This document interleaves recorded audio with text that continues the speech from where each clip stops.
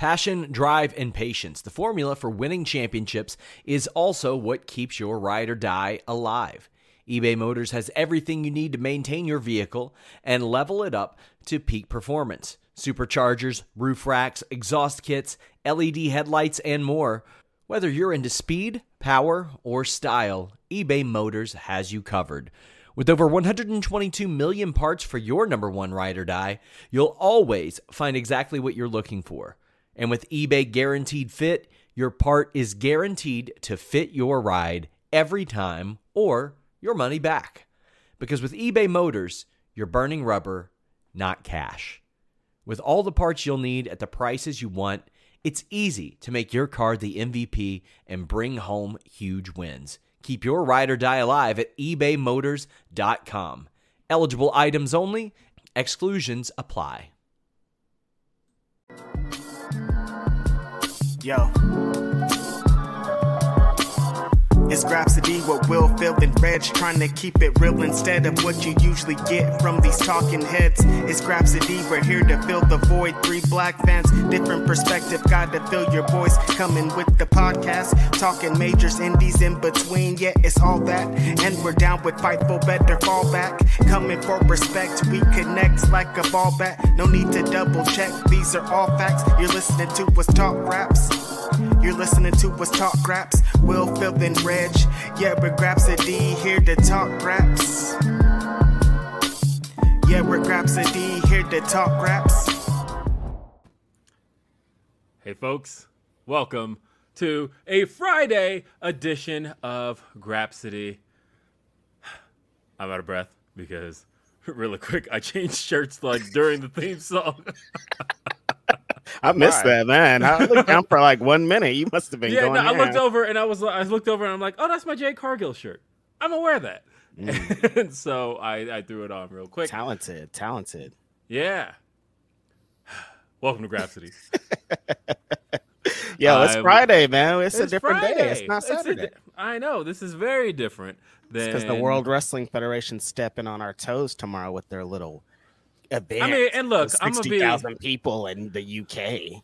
I'm gonna be around, and so I got stuff to be doing tomorrow. So look, my flight is at 5 a.m.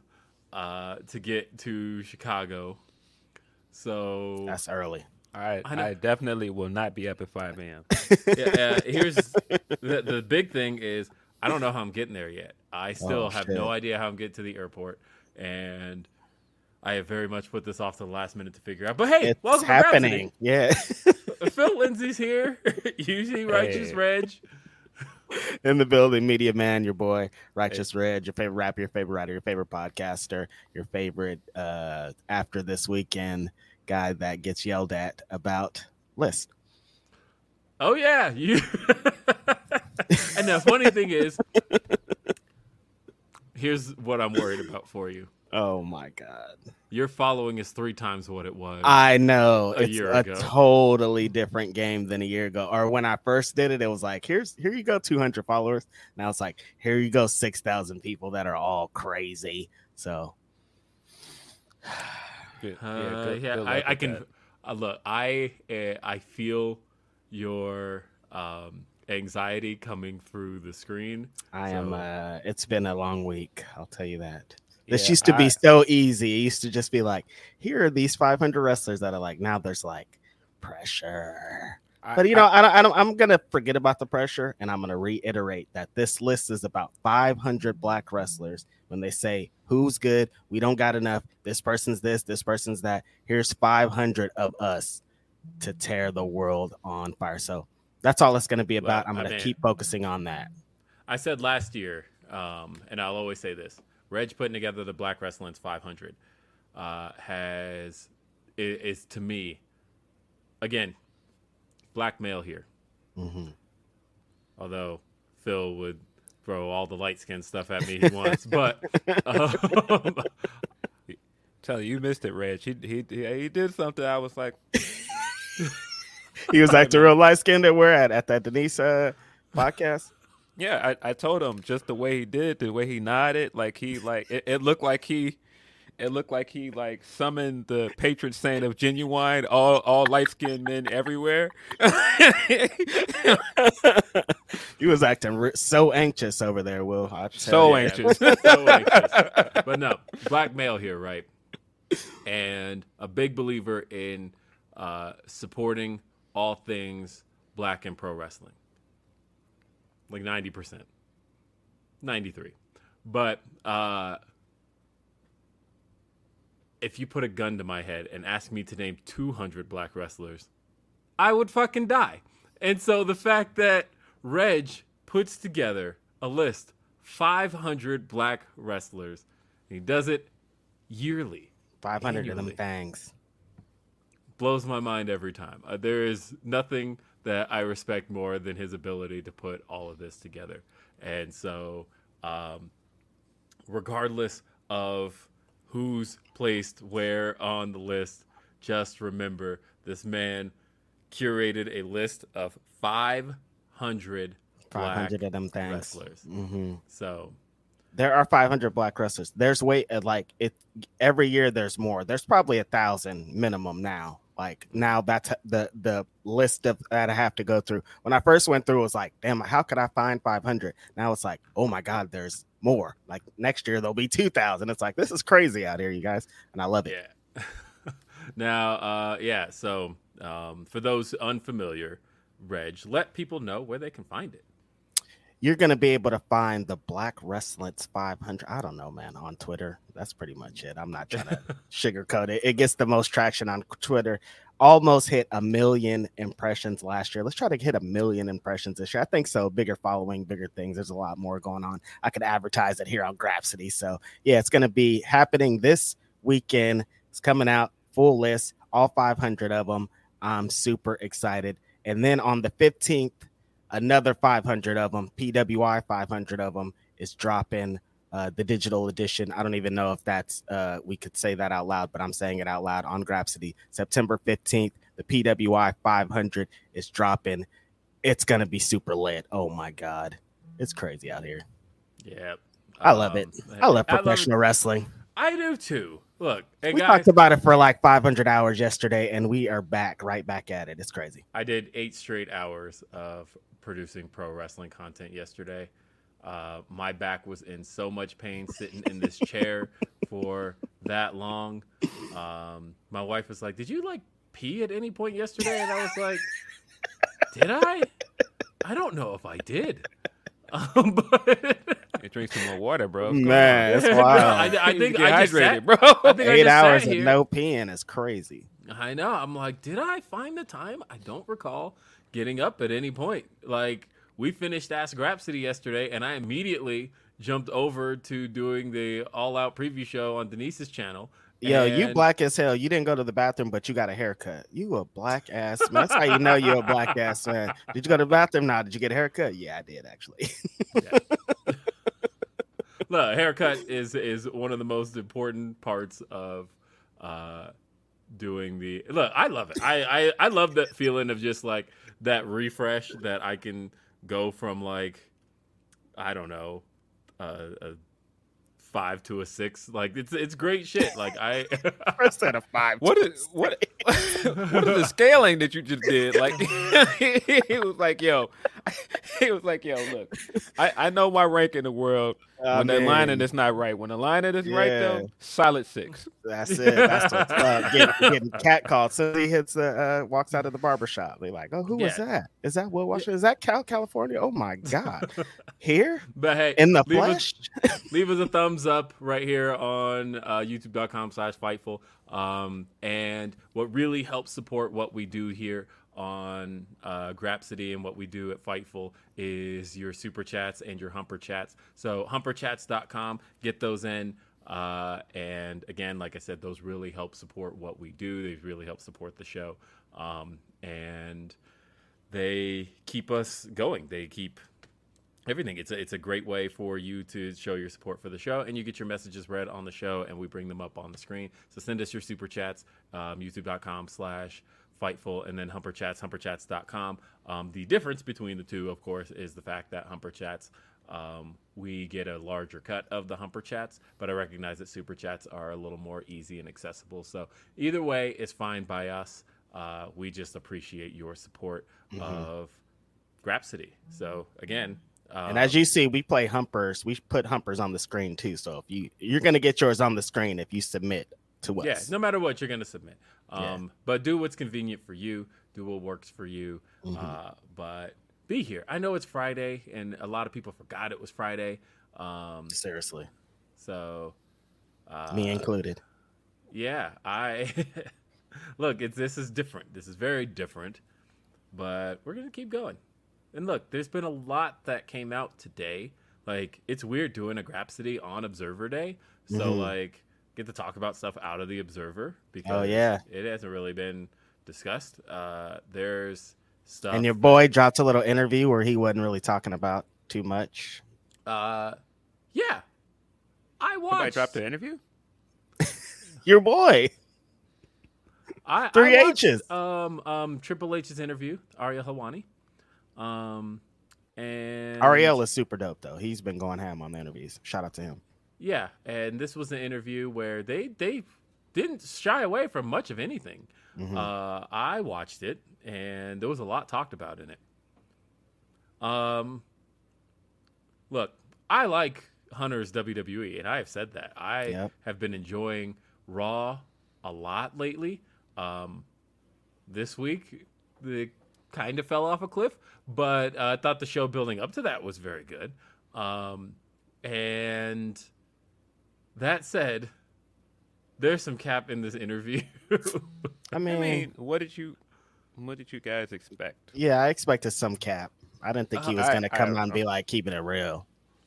But yeah, it's a great interview, and he talks in depth about the idea of there being just not having Vince around and how weird it is because like his whole career he only knows WWE with Vince McMahon, and it almost like doesn't make sense and doesn't make sense to a lot of people. He did confirm, by the way, so some of y'all owe some apologies that the Brock Lesnar story was true, and like completely confirmed it. It wasn't even like some of it was true. Like he said that initially. He was like, well, there's some truth to it.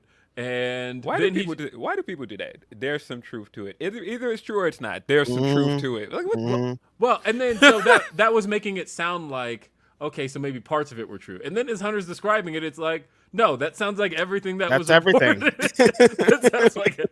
He's like, well, Brock had Brock had a good relationship with Vince, and I think it was just very shocking to Brock. And Brock, he's a very private person. He doesn't trust a whole lot of people, and he needed some time to cool down. And he left, but cooler heads prevail. And like that's the story. That's the whole story. That's everything that came out. That's the report. But yeah, there's some truth to it. Yeah. I did like that thing he said about the flavors or whatever, how like Vince used to be like everybody has a flavor, but Vince was picking the flavors when it was his time. Now it's Hunter's time to pick the flavors. I was confused as to where you were going with that. I was like, he tried the Wingstop sandwich? What's going on? All 12, baby. Like, which one do you want? I still haven't gotten to try it, but I will tell you that lunchtime comes around. It's Friday. Might go get some Wingstop. I might pull up. It sounds good. It looks good. Look, my RDC World skit that they did about that sponsored by Wingstop is super dope. Mark Phillips and them guys are killing it. I waited on the KFC sandwich, but I eventually did cave and go get a KFC sandwich. And every once in a while, not KFC, Popeyes. Yeah, and every once in a while, I'll drive by Popeyes and I'm like, just go get a sandwich. That was a crazy time we were living in at that moment, man. We just I was like, okay, this is it. We're done here because niggas are killing each other over sandwiches. It was chicken sandwiches and toilet paper. I was like, yo, society, we cannot survive if anything goes down. It was an embarrassing moment for us all, man. It was, and I bought the sandwich. So. I mean, you got to taste the sandwich. What's this hubbub about? I got to see too. Like, I'm not gonna just not taste it. And I'm like, all right, it's a bomb sandwich, but it ain't what they were doing. I'm not. No, I wouldn't do all that over that sandwich. No, hell no. Nah. But like, look, and I know to Californians, not as big of a deal. But we Cali. in Colorado got our first, and specifically here in Aurora, we just got our first In-N-Out, right? Oh, God. And like the lines are around the block still. It's been like 2.5 years since that In-N-Out opened. Yeah. And people are still waiting in them long ass lines. It's forever. To get them some In-N-Out. It's going to be in 10 years, and it's still going to be like that. That's how In-N-Out is. They just have long lines forever. Yeah. But then, like, I know we're supposed to be getting a Whataburger soon. And so that's what's going to be nice is that, you know, Californians are always like, oh, In-N-Out's better. Texans are like, oh, we love Whataburger, right? And then, like, people in the Midwest are like, no, it's all about White Castle. Guess what? What? Wait, what? White Castle. I know. Phil is like, no, this is not a thing. But no, look, I like White Castles a lot. But if you're going to go the burger place to compete with those two places, I'm not saying White Castle. Well, like primarily it's because like we don't have them like everywhere else, right? So those are the ones that we here in Colorado sit here and like, well, we ain't got none of them, so we just got to listen to all of y'all talk about them. But like, we just got our first In-N-Out. We're getting a Whataburger, and apparently like White Castle is talking about opening up here, so it's like, hey, we might have the best of every world. What the hell? Yeah. White Castle is more of a guilty pleasure than a.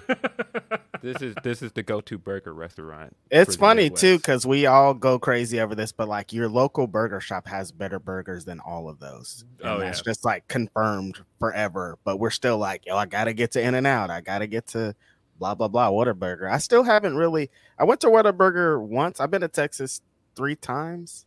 And it always like we're gonna go, and then it never happens. Like last time we went, I didn't go to Whataburger. I don't know why. It's just like that's because I'm more interested in barbecue. I think when I go to Texas. I was about to say, didn't we go to Whataburger? But that's right, you weren't with us. Yeah, I was gonna say me and Phil went to Whataburger. No, I think that's when like remember there was like some hours where you guys were doing a thing, and I was at the. That was like the first show. thing me and Phil did was we went to Whataburger. Yeah, I'm just when I get to Texas, I'm like barbecue. Yeah. That's all I obsess over when I get there. As soon as we landed, we were like, all right, let's go get Whataburger. So I was just gonna say, Five Guys is the best burger, in my opinion. Yeah, I think you're gonna pay $50, but yeah. I don't mind. See, I pick Five Guys over all those too. I like Five Guys. I do like Smash Burger as well. No, you guys didn't react to Smash Burger. Do you guys not have Smash Burger? I have Smash Burger, but I like Smash Burger. But yeah, so hey, I do want to give a few shout outs. Let's read some super chats to start things. Because man, I always struggle pronouncing your name. And I don't want to butcher it, but you always show the support. So if you could like send me a phonetic phonetics that would really help me. But big weekend, sending big love to my brothers on Grapsity. Thank you so much. We always appreciate you.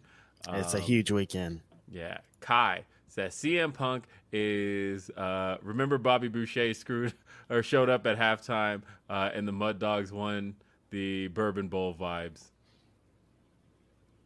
And classic reference there, man. Yeah, classic reference. Van Twin Blade says, I got my ticket to see All Out in the theater. I thought about doing one of those. They're showing All Out in the theater close to me, but I'm like, you can't get high in there, so no. That's it. Easy as that.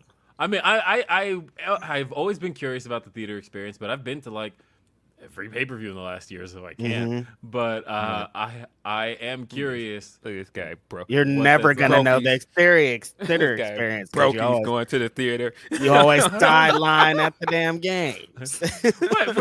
Phil, you missed one Revolution, and that was it. Like, yeah, man. I'm tired. I'm not like you out here. I'm not courtside California, man.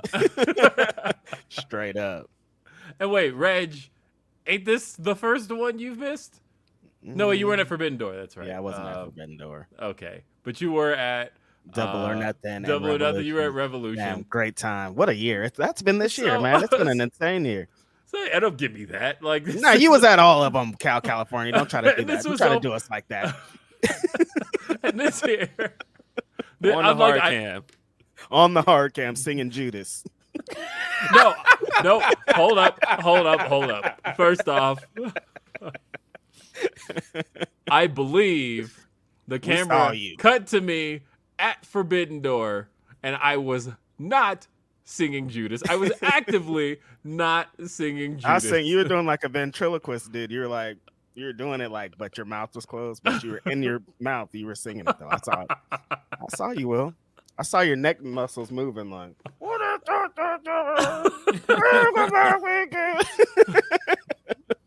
Hey, people pointed me out singing every other theme. They were like, they cut to me sing. I just watched it the other day because I was like, you know what? I haven't watched. I watched it yesterday after you guys brought it up, which comes up here in our interview tomorrow. But I went and watched the Forbidden Door buy-in because I hadn't watched that since we went.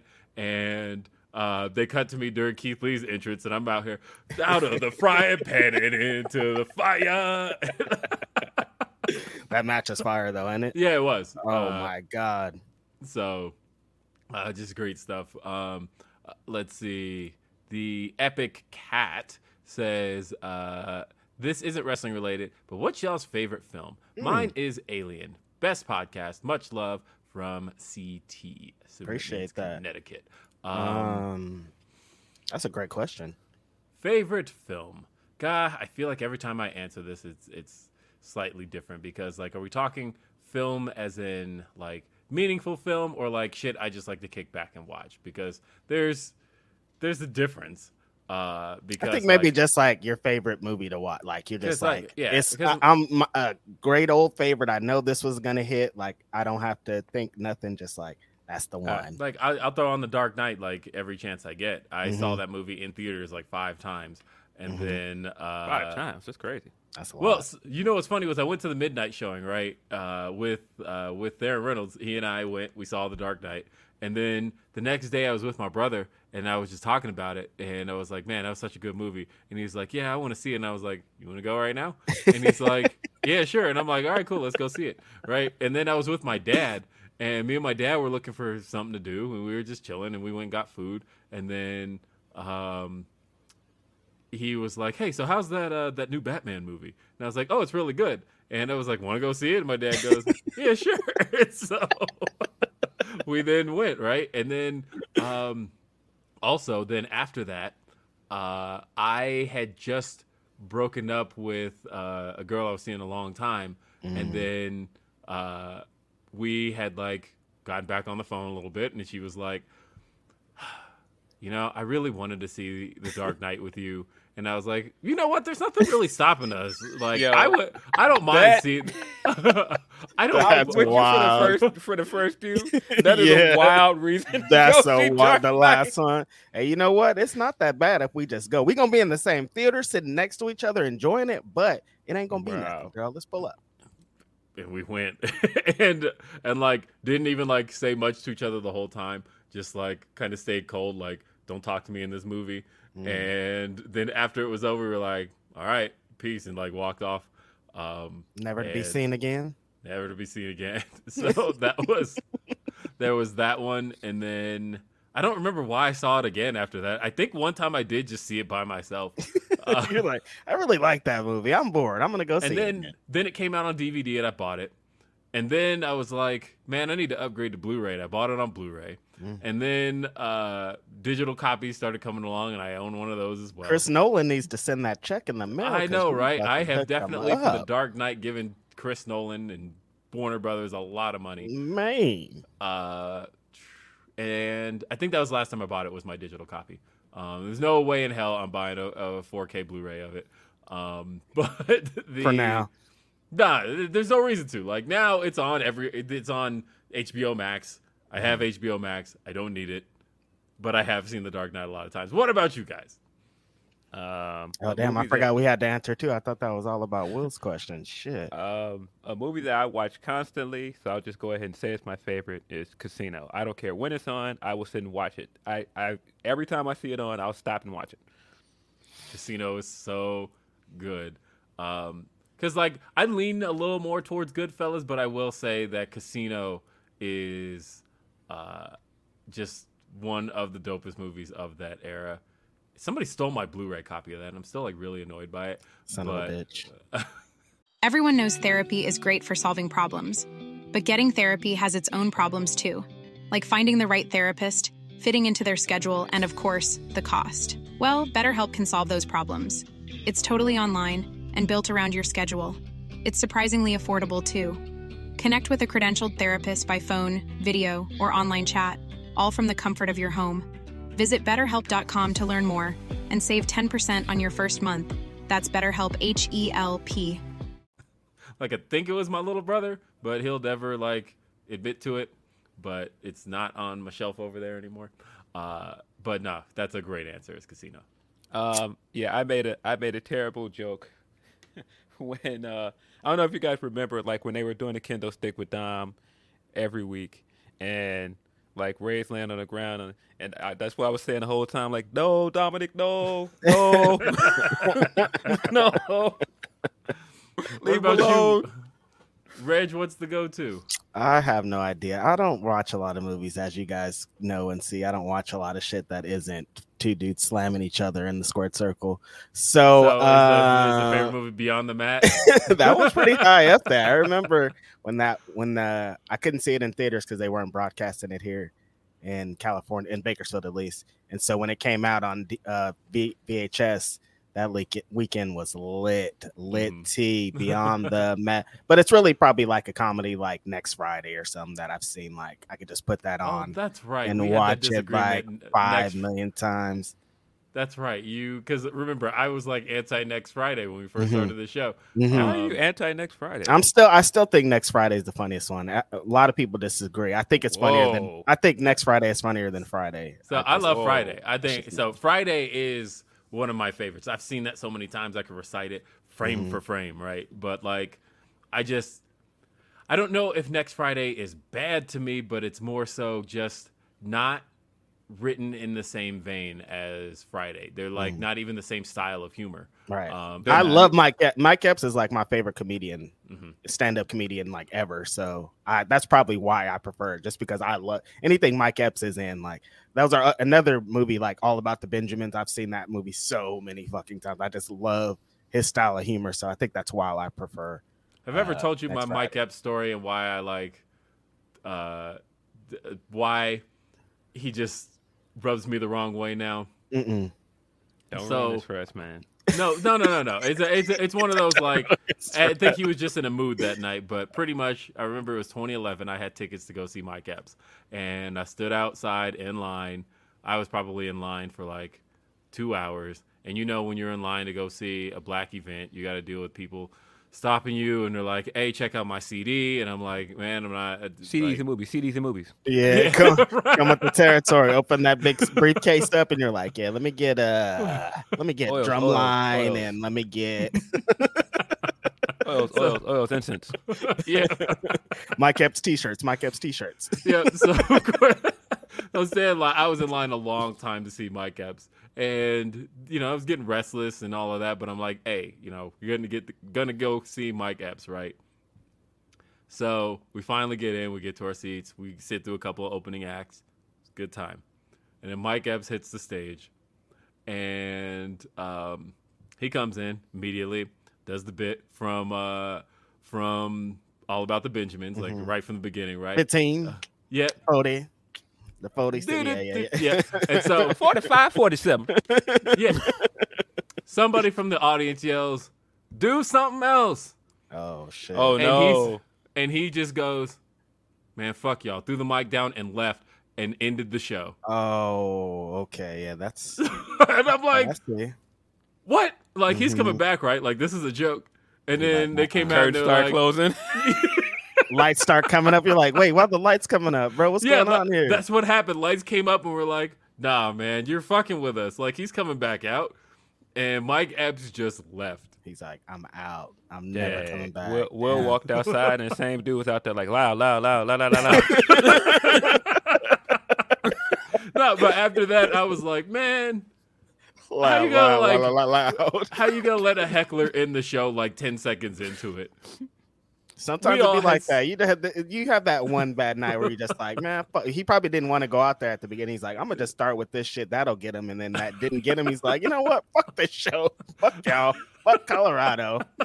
Fuck the Rocky Mountains. He didn't want to be in Colorado anyway. That's what that was. He was looking for a reason to leave. That was before weed was legal, right? 2011. Weed was legal. Yeah, because weed was legal 2012, which is still the weirdest thing to me. Not that it's legal, but that other places it's not. It don't make sense to me because it's been legal for so long. It's been 10 years. It's just a part of the culture. Like, I know when people come from out of town, they hear our weed commercials and they're like, "What? Y'all just have commercials for pot?" And I'm like, "Yeah, that's not a thing. Like, you don't have nature's herbs and wellness, nature'sherbsandwellness.com." Like, we have billboards, but we don't have jingles yet. I just told you what the jingle is here. Loud. No, we got commercials with goddamn jingles for weed. And like my kids I haven't been to Colorado yet. I got to pull up to Colorado. It's crazy. My kids know the commercials, and it cracks me up because I'm like, crazy. It's just normal. Because at first I was like, should they be singing that? And I'm like, nah, I knew beer commercials when I was a kid. That's what I was going to say, like Budweiser and shit. Yeah, like, we were walking around school talking about Bud. St. Ives. Right? And like how to speak Australian. Like we were doing all that. Right? That's from a beer commercial. Yeah, like we knew all the beer commercials. So I'm like, what's the difference whether we knew all of that shit and my kids now know pot commercials? Like that's just the culture we live in. Yeah. Let's see. Naked Mikey Walton says, how much to get Reg to jump on a plane to All Out? Not much. Tell Tony Khan to send the ticket. I'll be there tomorrow. There's no problem. Sure you want Tony to send that ticket? I might try and get you up out of here for that one. Yeah. I mean, Vince. Nope, can't say that. Triple H, give me a ticket. CBD's Nut says, man, those Malachi rumors were swirling yesterday, seemingly out of nowhere. What's up with that? Okay, let's talk about what up with that? Because that was now published in the Observer. Raj Giri put it out. I said yesterday on Ask Rhapsody that I obviously knew about what it was about, but it wasn't my place to talk about it. And a big part of why it wasn't my place to talk about it, and still isn't my place to talk about the details, was the part that I will just gloss on this briefly. The part Raj Giri mentioned about there being mental health issues. I don't touch that. We don't touch that at Fightful. And so that is one of those things that staying back from. I will say that as far as that rumor is concerned, I heard the same thing, that Malachi had requested his release. The thing that was in the Fightful Select report yesterday, and I feel this is an important detail, is that from what we've been told, and I've been told this, and Sean got the same thing, that as of now, this is kind of a past tense thing, that it was something that they worked to smooth over and make Malachi happy. So I don't know, because, my mentions were just lit up with, well, why aren't you doing the whole Free Ali thing? Like, one, I didn't do Free Ali. That was, you can say it was me. It was me. It was yeah. Free Ali. Like I don't consider these the same thing. I totally different. I feel like Ali was very public about his issues, and he kind of actively campaigned to be set free. And he pretty much he made Free Ali a thing. It wasn't just out of nowhere. So that's to me why it's a different set of circumstances. But again, my understanding is that there was an active effort to make Malachi happy, and that from the words I heard were that things are smoothed over currently. So take that for what it's worth. We haven't spoken directly to Malachi to know that for sure, but that was the thing I was told. The other thing that's different here is Ali was not on TV when that stuff is happening. Right. Malachi Black has a pay-per-view match this weekend, guys. It's not quite the same thing. Boy, it was funny watching from afar. It felt like in between recording other things, every time I would jump on Twitter, I would see Raj trying to get this report out. I'm like, Raj has been trying to talk about this all day. He is going to let you know that this man wants his release. And another thing, one last thing. I forgot to say it. This man was deleting tweets and then coming back to go, well, wait a minute, and typing up some more stuff. I'm like, yo, Raj. Just let it breathe, bro. I see it, bro. We see it, man. It's like, cool. What's I guess we just talked about that. The rush to be first and the rush to be number one is pretty much what leads him to go that hard. So he could be like, I was the one, but it's like, you don't have to go that hard. The story is going to come out regardless. Yeah, and the story did come out, and there was this was one of those things that I feel like we were all kind of talking about, and whether or not we wanted to necessarily put that out there with some of the details around it. And like I said, that's not a thing that it's my place to discuss. So that's all I will say on that. King of Games 405 says, based on the quarter hours release, do you think AEW will start to keep the women's matches in the first hour? So the funny thing is, the last two sets of quarter hours saw the second and third highest rated women's matches of the year. Although, trivia question, and I'm pretty sure you know the answer because we've had this conversation. What was AEW's highest rated women's match of 2022?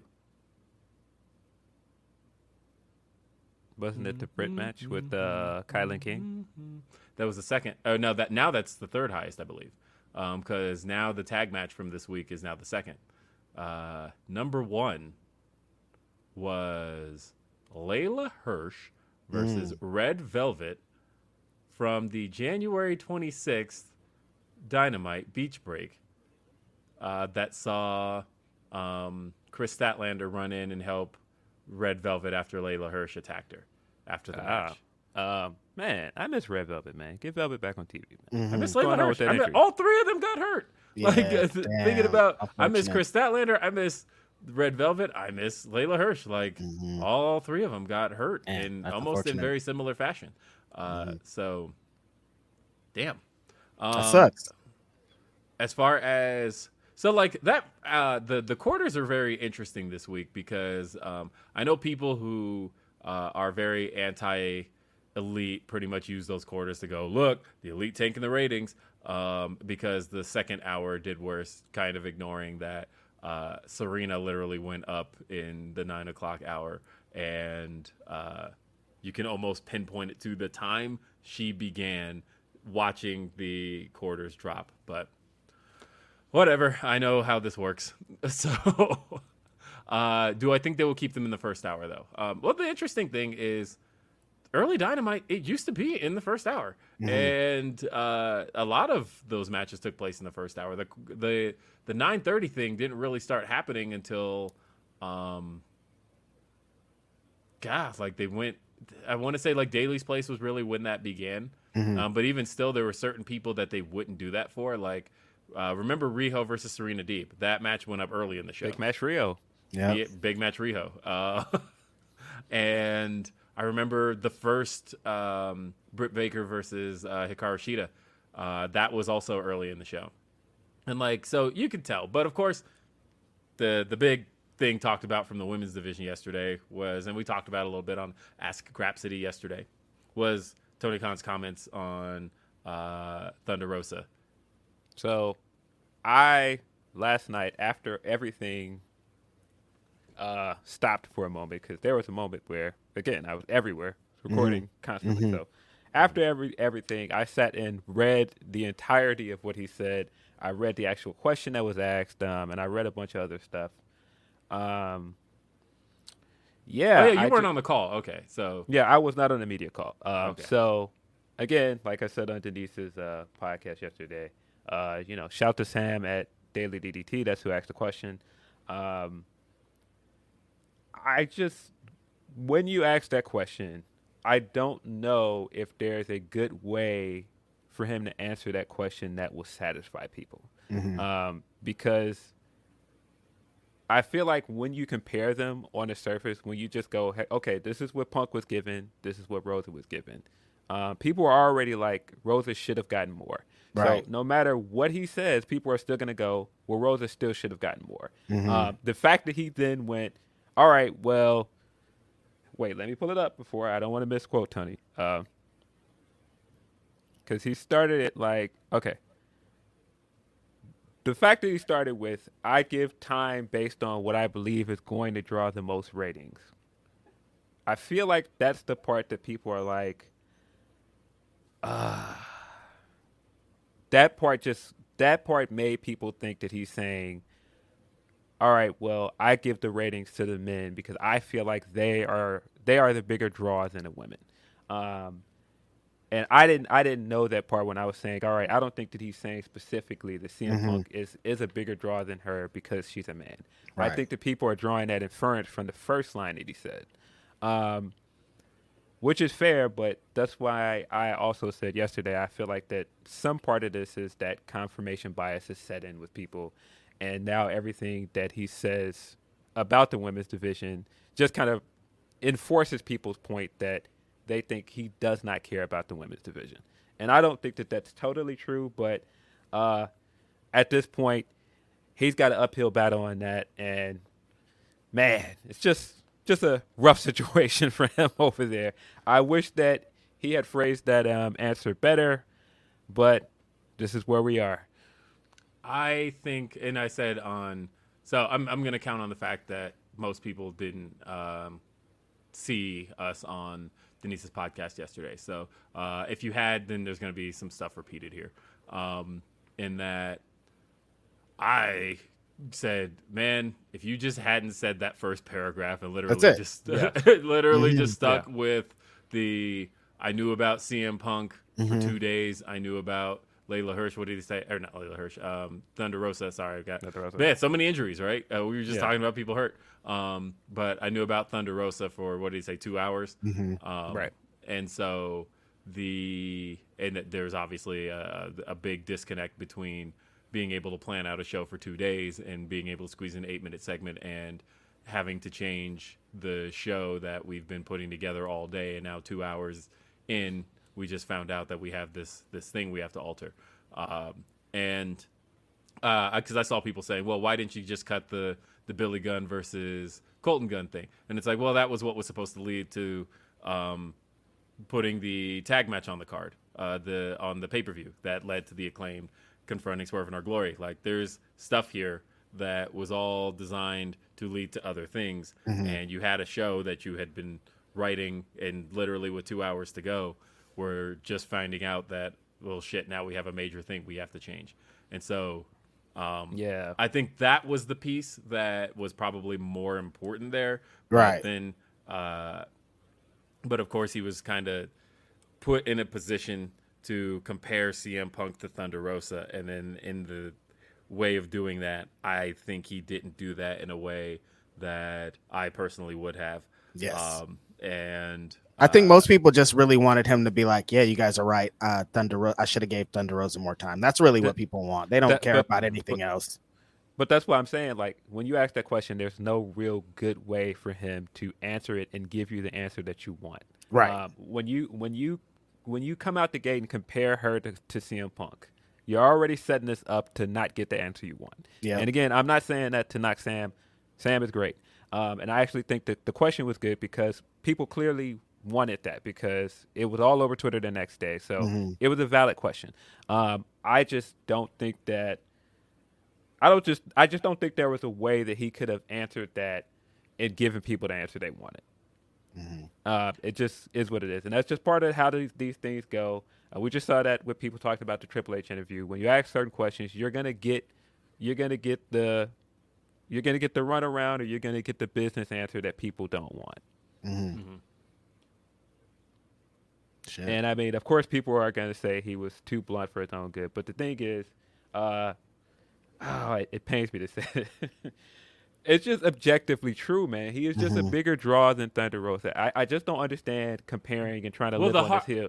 The odd thing is, because going just a little bit further than that, he's a bigger draw than most. Like, that's why I would say I would. You could have replaced Thunder Rosa's name with any fucking wrestler in there's name. It'd be the same thing, you know. But so that's why I'm like, CM Punk was probably not, like, I know that it was not done a good to compare. example. It was done to compare the champion to champion, right? But like, then like I have to take a step back and go, but like this is CM Punk. This is a guy that you literally booked an arena for just to have him come out and talk, and it worked. You sold out the largest bread and butter arena in is America. talking. Yeah, that is what he's known for. Like, you talk about CM Punk moments. What is the thing people say is the CM Punk moment? Right. The pipe bomb, right? Like that's what we know CM Punk for. And so CM Punk, it's almost like that's an uphill comparison, right? Because anybody would say that CM Punk really up against most people are guys I would give Punk more time to talk than really anybody. Yeah. And so I just wish there was a better way to have compared that, because you could kind of take a step back and make the point that Thunder Rosa could have gotten more time. You could have even compared it against Thunder Rosa and herself. You could have said that, hey, Thunder Rosa, in her feud with Serena Deeb got, this 3-4 minute promo here. But when it came time to relinquish her title, she only got 30 seconds. Then you're at least comparing kind of apples to apples here. Or you could have said, Britt Baker got a million different promos for various different reasons. Now, granted, Britt is another one who got over for her mic ability. And sorry, I was just talking with Hollywood Hangman about that, actually. We were just talking last night about Britt Baker and how she got over, and I kind of want to bring that back up because it's actually kind of fascinating since we're talking about changes to the women's division. So remind me to circle back to that in 30 seconds. But either way, I feel like there are more kind of apples to apples comparisons. But when you're comparing it to a guy who's literally known for his mic time, I think in every scenario, you're going to give him more mic time because it's CM Punk. That's not because he's a man. It's because he's CM Punk, and that's what he's known for, is going out there and doing the big promos. Now, I do think if you preface this with saying Rosa does not get very many in-ring promos, this was an important moment. This was a chance to give her an in-ring moment. I think that's a better point. But comparing it to Punk, I never liked that comparison. I didn't like it when people were saying it on Twitter. But again, I realized that a lot of people were saying it, so it was a valid question to ask. Yeah. On the topic, though. Yes. So we were talking about the changing the perception of the women's division, changing how things go, quarter hours, all of that. So I was thinking about Britt Baker and how Britt Baker got over and why she got over. And, at a surface level, you can say, Britt Baker had a very creative shtick. She was able to interact with Tony Schiavone. She was able to do this, able to do that. But at the end of the day, I realized what it truly was. And it was the same reason Hikaru Shida got over the way she did. Repetition. Simply just doing it in front of people. There was a 4-week stretch where Britt Baker was doing her shtick every week. It was wasn't even wrestling. She was just coming out and doing promos. She had a match, but there was so it started with. So let me think about this. Started on the Jericho Cruise. She had a match with the now Gigi Dolan, and beat her, and then Tony Schiavone goes to interview her, and all of a sudden she just starts shit talking Tony Schiavone. And everybody's like, what the hell is going on here? That's out of character for Britt. The following week, Britt Baker comes to the ring, calls Tony Schiavone over, trashes him at the top of the stage, and gets some really great heat for it. And she even had a really great line because this was in Cleveland. And she said, Cleveland, you now have a Baker you can trust in. And that little dig at Baker Mayfield, that was a really good line. And then the week after that, she faced Yuka Sakazaki. Lost that match, actually. But then after it was over, curb stomped out Yuka Sakazaki's tooth. Remember, she put her mouth on the ropes and stomped her, and her tooth came out. So again, we have to really play up the dentist stuff. Then the week after that, she then cuts the Whataburger promo in Austin, Texas. That was 4 straight weeks of getting that act over. And it was like just the consistency of it. By the time they got to that Whataburger promo, fans were yelling at her, chanting at her, screaming at her. She had gotten the whole thing over. And again, it was just a matter of repetition, keeping it on TV. And then the other side of that was Hikaru Shida and how she got so over at that time period, which was just putting her on TV and having her win every week. That shit was working, right? She was winning those fatal 4-ways. She was just beating people left and right and having these singles matches and just winning. And that's really all it took. And because I know some people will say that, well, the thing you need in pro wrestling to get over is you need to have a solid gimmick, a solid character, all of that stuff. Like Hikaru Shida was just consistently on TV and winning. And it started people chanting Holy Shida. That's where that chant came from. That was an organic, original chant that started because she was just kicking ass in ring and people were liking seeing it. And that was all it took. And so to me, what I really want to see from the division more than anything else is just consistency. The issue I have with the one-match format is that you're going to continually cycle out who's in that one match. And so somebody who was in the match this week isn't going to be in that one match next week. Well, then they've lost the momentum from what they were doing the week before. And so there has to be a way to present the same people week in and week out if you're trying to get them over. Like, you can do that kind of cycle out stuff with people who are already over, with people who are kind of more attractions and can benefit from, kind of taking a step back and letting other guys be there. But like Daniel Garcia is getting over, right? But he's over because we're seeing him every week, single week. We are seeing, we saw like Wheeler Yuta got over because it was a consistent week in, week out thing to the point of where people wanted to see him. And to me, that's it. That's the fix, is just, you got to be consistent. Right. I don't care about literally anything else. Just the consistency. Keep somebody on TV week in, week out, and I guarantee you will have fans gravitate to them in a way they're not right now.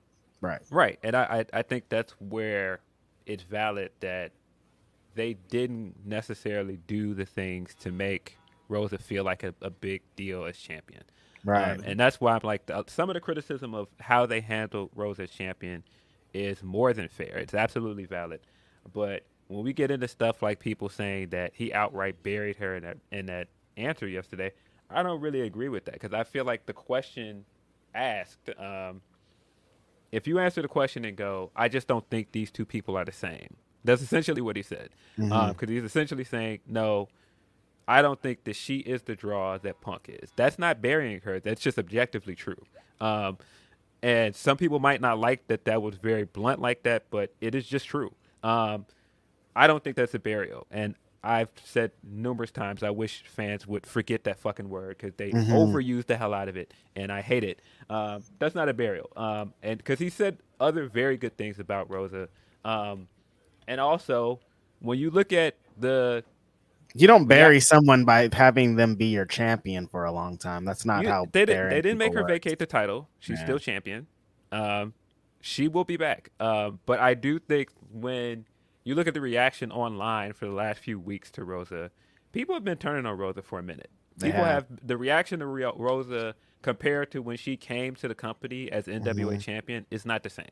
Nope. And they started getting mad at, funny enough, her promos when they sent her out there to talk on the live crowd. Then everybody was like, "Oh, they shouldn't have Rosa talk. What was that? That was the worst program I've ever heard." So, and then she has a backstage program, and they're like, "Actually, why isn't she out in front?" So it's like it's conflicting things. Right. So there's a lot of weird things going on, pretty much. Right. So I do think that I do think that, like I said, AEW is at fault in some ways for the way that her momentum dropped and the way her popularity descended. But I also think some people are being pretty dishonest. I think some people are getting online and now acting like they care so much about Rosa, but some of the same people were just trashing her for weeks. Yeah. It's weird. But that's how fans are. And we've got on here tons of times and said this. People love you until they put their title on you. The second they put their title on you, then it's like, I'm ready. I'm ready for the next person. I'm ready to get the title off of her. People have been ready to get that title off Rosa for a minute. But now all of a sudden it's like, how dare he say that on a media call? It's like, I don't know. Like, and that's like, and again, I'm not saying that to invalidate people being upset at him, but I do think that some of the outrage is a little bit dishonest. Yeah, so the first part of that paragraph though is wild. That has to be said, that him saying that is crazy. And it would be different. Like everyone says, it would be different if they gave ladies more chances, if they give them more opportunities to shine, be in front of the crowds, be on TV, all the things. It would change. That's just how this thing works. Right. And again, I'm never going to disagree when people are saying she should have been treated better as champion, because she should have been. Again, when you look at where we were at, just said this when we were talking about it on Denise, he bought her contract out to get her there. And you didn't get the idea that she was that important to the company as champion. Right. Yeah. Yeah. Well, we shall see. What else? It's a lot of contract talking. But yeah, I like Thunder Rosa a lot, man. I feel bad that she's in this situation. I feel bad for the entire situation around it, whether that be the reaction from the fans and whatever. I think that she's a great wrestler. Hopefully, being away for a while causes some of this to simmer down. I don't know. Mike from Indeed says, "Happy Friday. Have a great day, y'all." Hey, shout out to Mike. Why did they read like he said Happy Friday and then ran out the room? Happy Friday. See you later. Van Twin Blade says, weed is legal this side of the river, Reg. And Orion Ben 666 says, get real. Did Will get batteries for the Megazord? That's what everyone's here for, Will. That's why everyone came to Grapsody on Friday. If you watched Ask Grapsody, I discovered that the made a 24-year discovery, like a damn archaeologist. I mean, look, I recognize that this is a toy from 1998, and it's probably just going to be like bleep bleep bleep bleep bleep, like with a like I'm not going to put batteries in it. It's going to be like activate, right? Like a hologram comes out of the top of it or something. You're like, holy shit! I didn't know this was going to happen. Like I know it's just going to like make some little noises. And that's okay, but I want to know what noises. As a matter of fact, what noises? You know what I found the other day? I have to bring this up. Give me just a second. This is on the toy variety, and this is just shit Will Washington still owns from his childhood. Hold on one second here. How do you hold on to it for so long, man? After only thing I hold on to that long is for t-shirts, and like I have a t-shirt from 20 years ago because I'm like, I love this shirt. I'm gonna wear it forever. Yeah, I definitely don't have any shirt from 20 years ago. This is a Tiger Electronics Goldberg Smash and Bash game. Still in the package. Why do you have that? Wow. So it apparently says commands like jackhammer and all the various things Goldberg would say. It has a screen. You pull down the screen here, and then you play the Tiger Electronics Goldberg Smash and Bash game. Wow. Have you seen how much that thing is worth? No, I have no idea. Look, he's even got the title. In the package, people like these things. Big gold belt. He's got the big gold belt. This is Goldberg, man. Wow. NRFB. NRFB. Right back to 1998, baby. This is 99. It's got back to 1999, baby. It's got the bird shit logo. Oh yeah, I got that crappy ass logo, fucking stage logo. Oh yeah, this is the worst logo. I can't believe in rebranding WCW, they looked at WWF with the Attitude logo and were like, "Hey, let's make this." Yeah, that shit. Yeah, sucks. horrible logo. Terrible. Horrible logo. Mm-mm. No one likes it. Yeah. So you didn't get batteries. You're gonna get batteries for the next time. I don't know if I ever want to open this because now it's like NRFB. valuable. NRFB. Mm-hmm. Yeah, you don't want to open that. Nope, don't want to open it. So Chi-Town Spurs says, I know you guys like Raj, but the mental health comment was way out of line. I mean, look, there's a reason I wasn't gonna touch the story. But I think they're saying it's out of line that Raj was like, because of mental health, and it seemed a little out there. I don't think he needed to put it that way to try to get his story belittling. Like, remember, I told you guys, and it's for this reason. It's like mental health isn't like a hot news bit, and not a hot bit that we need to be like, oh my god, we need to hear more about that. I mean, it's just, to me, and just talking with Sean about it. To me, it's more about that stuff we have to talk specifically with the wrestler about. Right, exactly. It's mental health. I don't want to like have mental health issues and then I go online and everyone's talking about my fucking mental health. That's worse for your mental health. I will say it's a delicate situation, and if you broach that in the article, you've got more real estate to explain it. But when you're trying to rush and get it into a tweet and fit a certain amount of characters, it's going to come off a way. But that's, again, why I'm like, it was very strange that he just kept trying to get it out there. He kept trying to tweet something to get that news out there. But hey, get out you live. I don't know. Let's see. And Phantom says, what's your takes on All Out having 10 times more black representation than Clash? Seems like quite the ratio. What you think, Phantom? Come on, bro. So look, I tweeted the other day, and I had been working on that stat a while, and I was trying to get everybody in AEW to leak me which black. I knew it was Dante Martin, but I just needed. You were like, I need one more confirmation. Is there going to be one more brother on this? Yes, or no? Because I tweeted that stat out. I had that in my drafts a while, and I was like, the stat, because I've been working on it. I went through every pay-per-view going back to like 2016. I was trying to see like how many more shows had this much representation. How many this year have had it? Because I pointed out that the first Impact pay-per-view this year, which was Hard to Kill, that had what was that? 6 matches. No, it's 5 matches also that featured black wrestlers. Oh, let's go Impact! Shout out to them. So Impact did really well, and I mentioned that the Royal Rumble had 12 black wrestlers featured throughout the show. Granted, like 11 of them were in the Royal. 11 of them were in Royal Rumbles, but nonetheless, they did. And so I've been going through. I've been picking out the stats, but I went to everybody that I knew would know that. I'm like, hey, yes or no? Is Dante Martin in the ladder match? Because that's the. I was like, I'm pretty sure he is, because I've been watching Dark, and he had the match with AR Fox, and he won on Elevation as well. And I'm like, okay. It seems like they are trying to make sure he's credible enough to be in this match. I feel like he's in it. I need the confirmation. Otherwise, this stat's inaccurate until I know for sure. And the most I was getting is, I think he is. Maybe. Look, I had even asked Tony, and he kind of stonewalled me on that. I asked everybody. I'm like, just somebody give me confirmation. Then finally it was posted, and I was like, okay, that's what I needed. And I tweeted it as soon as it was out.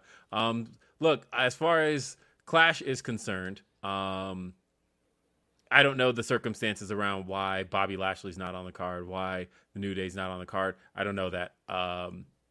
And I mean, I don't know. Is there a travel thing? I don't know. But Bianca's on the card, so I know that. A black travel thing? Yeah. I'm not saying that.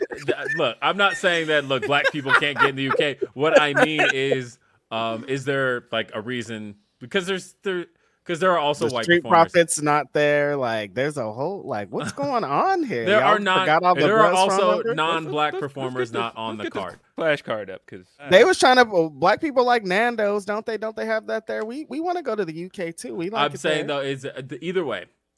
Black people like Nando's. It's funny. You know me. I don't like to dwell on a whole lot of negativity. So more so, I am going to appreciate the fact that All Out looks we just like it. It's not about other people not doing it. Like, anytime someone does it, we like it. So it's cool. I absolutely love seeing black representation anywhere I get to see it. And on top of that, the representation that is represented, we are very strong. We feel very strongly about, and we have connections to. So, like, even more than it just being like a bunch of black wrestlers that we are familiar with. We know some of them are family, some of them are friends. Like, it's great. It's amazing. It's great. This pay-per-view is going to be awesome. The one thing that I saw pointed out, and this was the part that I liked most, was that I think so. There's a lot of negativity around Dark. Yes. Right, in Elevation, things like that. But one of the things somebody pointed out, and that was the part I was kind of happiest to see, was that there's been a natural rise for like guys like the Acclaimed, right? Who did start out as talent on Dark. They were actually losers on Dark. Then they became winners on Dark. Then they became losers on TV, and then they became winners on TV. And it was just like this gradual rise for them where you can literally pinpoint, because Dark is out there from the beginning. I went back to try to find Max Caster's first rap on Dark just to see how much it all progressed, because he definitely simplified it over time, because Max is a good rapper. Like, people like diss his bars because they're like they're real simple. But I'm like, listen to the early stuff where he really tried to do some complex bars and nobody could catch on. Can't. Yeah. And so it became like, okay, you got to slow it down and simplify it and just do a very poetic, simple rhyme. And now the thing that rhymes with that, and the crowd goes, oh, and it's 8 like bars, dude. That's all you need. I need 8 bars. That's it. And that's it. And they keep it real simple. But like, I was listening to the early stuff and I'm like, there's a huge contrast between what Max Caster was doing before. But either way, he had a rise, right? Like, one of the things people like to point out is the fact that Powerhouse Hobbs lost to Orange Cassidy. He lost to Orange Cassidy in seconds in his first match on Dark. 12.36, I think he says it is. Man, when you look at the growth, my man was losing in seconds. Now he's got the Cody Vader. Come on, bro. And like, the biggest difference there too was the fact that when he first came in, like, he wasn't. Not only was he not signed, they just like picked him out of a lineup. They're like, we weren't even thinking about it. It was just we need somebody to lose to Orange Cassidy real quick, and so here he is. But like, thinking about him coming from there to and his rise, and how like now he's in a spot where he's gonna beat Ricky Starks on Sunday, baby. Let's go. It's in one of the primary matches on the pay-per-view. And so it isn't just a case of like, hey, we signed guys like Keith Lee and Swerve. Like, that happened too, but also there's and Athena as well. They develop guys. But it's like working. you look at Jade Cargill. I can't believe I struggle with that when I'm wearing a shirt. But you look at Jade Cargill, you look at the Acclaimed, you look at Powerhouse Hobbs. Ricky Starks has always said he considers himself homegrown. Doesn't care what anybody says on that. But he's trying to distance himself from the NWA. Yeah. But when you look at that, and you look at the fact that there has been kind of an organic rise, that it doesn't just feel like I felt last year with a lot of the calls for it. You know, I understood the calls last year because, of course, I want to see more black people on my TV screens easily. I never, ever want it to feel tokenized. I never want it to feel like, you know, the old phrase, the here nigga damn, right? Like, I never want it to feel like, oh, you know, you got it because we said we were going to do it. I always want to see it. Affirmative action. I want to feel like somebody is there because they got there the same way that their non-black counterparts did, which is the organic rise in front of the fans. That's what I want to see. And the fact is, across this card, that's the part I'm most feeling good about, is every one of these acts is an act that got there via the same build that their other counterparts did. That shit is cool. And man, speaking of Dark, AR Fox versus Dante. Ooh, that was fire. That was super fire. Shout AR out Fox Sean got Dean. all his shit, and it's you know that they feel something about AR Fox, one, putting him in that position, letting him get all his shit off, and I think it'll be great to sign AR Fox. They say a lot about sign this guy, sign this person, sign this, blah, blah, blah, off of great Dark showings. But AR Fox is so much more than he's so good that he's on top of being a great wrestler. Like they're going to have an automatic coach in the back too. That's in the fire. You know what I mean? Like he could coach while, you know, wrestling. So if he does get signed, that'll be a great pickup. He's amazing. That match was awesome. Dante Martin is incredible as always. I'm sure he's going to do something nuts in this ladder match on Sunday. And can I tell you, there are a lot of people advocating for AR Fox to be in that company. Definitely. There's a lot of people who are like, who have worked with him who were like, but that's been across the board. There are people advocating for him in NXT. There are people who pretty much everywhere. Everywhere you go, there's. I mean, when half of your dark show is his talent, it's like, I mean, there's a lot of people who bring this guy in. There are just a lot of people who came through AR Fox's training and feel like. I mean, somebody has a briefcase on the other show, and he exists because AR Fox gave him the shit. You could see AR, like I was saying that on Twitter, you could see AR Fox's influence on Austin Theory every time. If you watch that match and then you think about Theory, you're like, oh yeah, look at, you can see where it comes from right here. Hold on. I completely forgot about this. I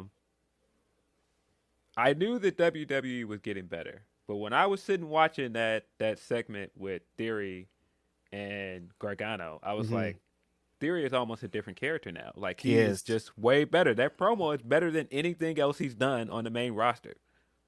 Yeah. But you know who else is better? Riddle. Like, I cannot. Well, you know why that is, right? But, is it because of what we're talking about? Because he's in the streets? He's going to say Seth Rollins. But my bad. I thought we were going a different direction. Okay, I mean, we can go there too if you want. But that's funny because both of those examples, the reason that they didn't work is because Vince tried to make both of them goofy. They had Austin Theory doing goofy faces the whole time. And Vince was really holding people back. If we're going to be selfies honest. And all of that nonsense. And then they had Matt Riddle as the fucking token comedy stoner guy. I hate it. But no, he was a stoner if like you've never met an actual stoner. Right. Like, Vince McMahon was just like, yeah, this is what stoners are like. Like when they'd have the stoner episode in the sitcom in 1994 and be like, that's how you're going to act. You're going to be all goofy and dumb. And it's like, that's not, I don't no. But yeah, when they eliminate those things and it's like, oh yeah, Matt Riddle was a badass UFC fighter that beats ass. And Austin Theory is a fucking prodigy and really is about that. If you just let him talk and let them both talk how they really are, it's going to be a big difference. Yeah, I feel like somebody came backstage and was like, yeah, he's like James Franco and Pineapple Express, and Vince just turned around like, yeah, James Franco, act like James Franco. James Franco, that's you now. And they're like, Vince, have you ever seen Pineapple Express? Like, I saw the trailer. What does it matter? Act like James Franco. I told you what to do. He's like, it's about smoothies, right? That's about weed, Vince. What's wrong with you? Yeah, the I La Lucha says about 45 minutes behind. When did Christopher Williams start hosting the show? What is that supposed to? Okay, that's the homie from New Jack City. Much love, fellas. This weekend is. What's the homie song though? What was the song? Don't wake me. Yes, I'm dreaming. Yeah. Yo, why did he come up to that court? Why did he come to that courtroom, man? I always think about that every time I look at New Jack City. Why did he come to court? He every time, man, that scene kills me every time.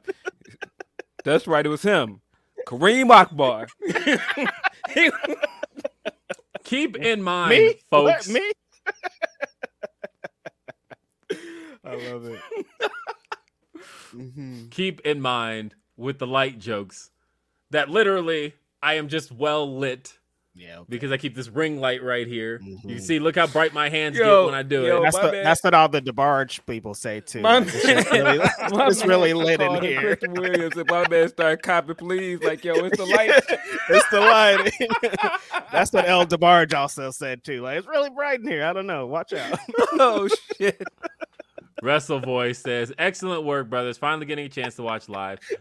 You are all an awesome example of excellence. Keep it up. Quick question. Is Will a part of the X-Men with that mutant-like ridiculous memory? Honestly, man, I don't know how you do that. Still, every time you do it, every time you're like, in 2001, it was September 3rd. And I'm like, yo, how do you I like that? I had the craziest compliment on that yesterday, and I'll tell you guys off air. But For Your Wear says, quick question. How do Will be remembering all this young stuff? No, man. Shout out to Blue, by the way, man. Yeah, shout out to Blue. Yeah. That's hilarious. We're all wondering about Will, okay, you guys. Ryan says, let's just be real here. TK will change the arena lighting or an announcer camera position from a single tweet. But how long have people been asking about a second women's match? He just doesn't care. Ryan is spitting some facts here. I mean, when but when he wants to see something, he'll see it. That's a fact. But what are people asking? That's the question. Because if you're asking for something as simple as like moving graphics, that's a little bit different than saying, hey, cut this part of the programming that I don't like to put more women in there. That's not quite the same. Like, and I'm not. That's not to knock down your argument. That is a very fair point. But I do think that some people aren't as reasonable as you're making it out to be. Mm-hmm. Right. Let's see. Monique S says the people being fake outraged over Thunder Rosa are the same ones that used to cry about diversity in AEW, but now refuses to admit AEW has made strides to correct that. Those people only care about agendas. Big facts, Monique. There's. Yeah, well, I mean, that's with everything. With every real argument to anything, there's somebody hiding behind that argument that doesn't really care about that, and they're just propping it up because they don't like the product. Right. Yeah. That's just the case with everything.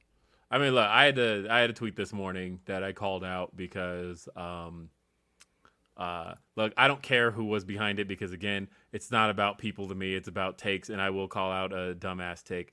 And when I saw the tweet that had said that it was like, well, let me find it really quick because, again, there it was, that it was noting that it's, is it really diversity if Tony is putting all the black folks in matches against each other? To which, and they were like never working with the top white guys. To which I said, black wrestlers facing other black wrestlers is more black wrestlers on your TV screen. Who said that? They're not worth the acknowledgement. I know who said it then. Okay, yeah. So I said if you feel that anything black is invalid due to the lack of presence of non-black people, or I shouldn't have even said that because honestly they specifically said white. So let me rephrase that. If you feel that anything black is invalid due to the lack of the presence of white people, you are literally perpetuating white supremacy. That is white supremacy. You're literally saying this thing is invalid without a white person. That is how white savior movies have gotten by forever, right? That's actually a very classic thing that has been felt across the board when it comes to black presentation, that we have to make sure it's validated with having a white presence on it. That's white supremacy. That's exactly what that is. I don't know who did this tweet, but I'm going to just tell him to worry about his bald head.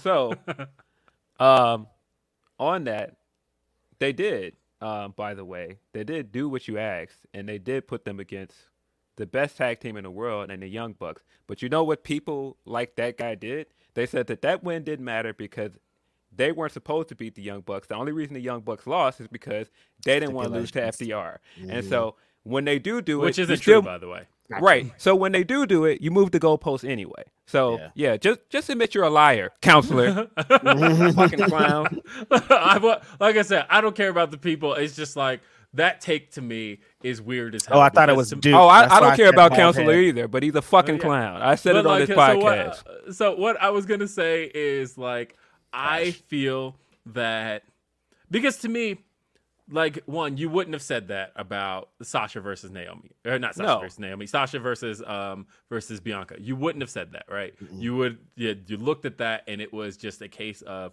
oh my God, we have two black women in the main event of night one of WrestleMania. Like, you're not going to invalidate that by saying, well, Becky's not here. Well, Charlotte's not here. Well, no.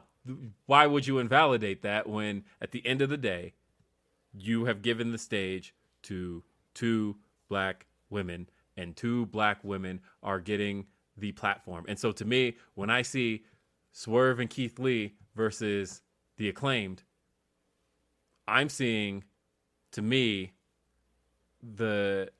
over the last 3 years, the most valued tag titles in the business being competed over on pay-per-view on what statistically has been the most drawn pay-per-view of this company. And they're being competed over. It's their biggest pay-per-view of the year. Yeah, biggest pay-per-view of the year. And it's being competed over by two black tag teams.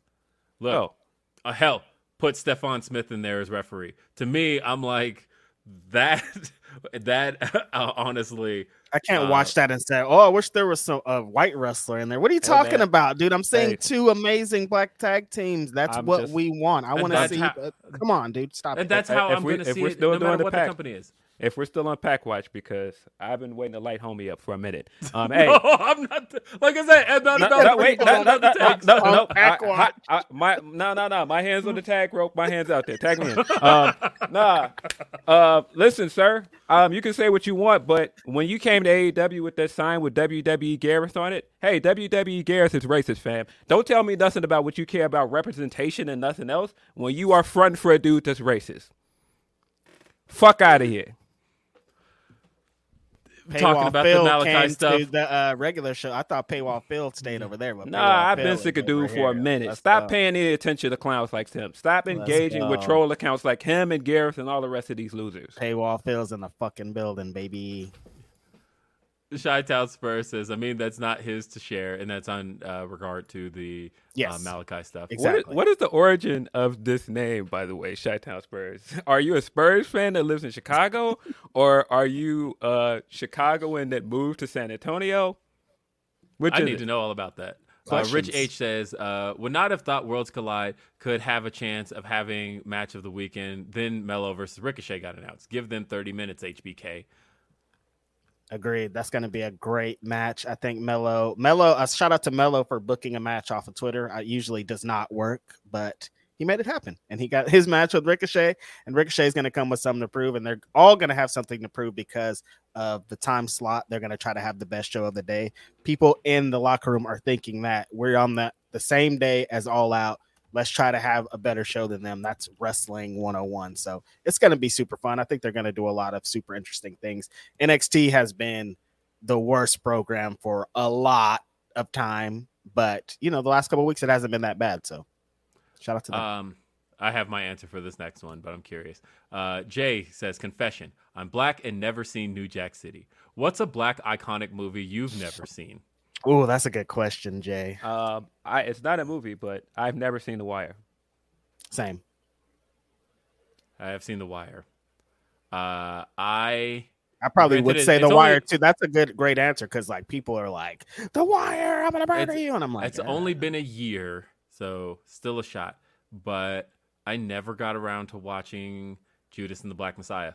And that's a good one. I like that movie. I still didn't get a chance to watch it.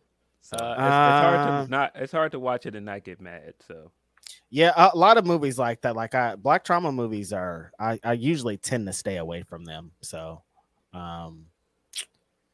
what about a classic one, one from the Temptations or something, or I mean, I've definitely seen the Temptations.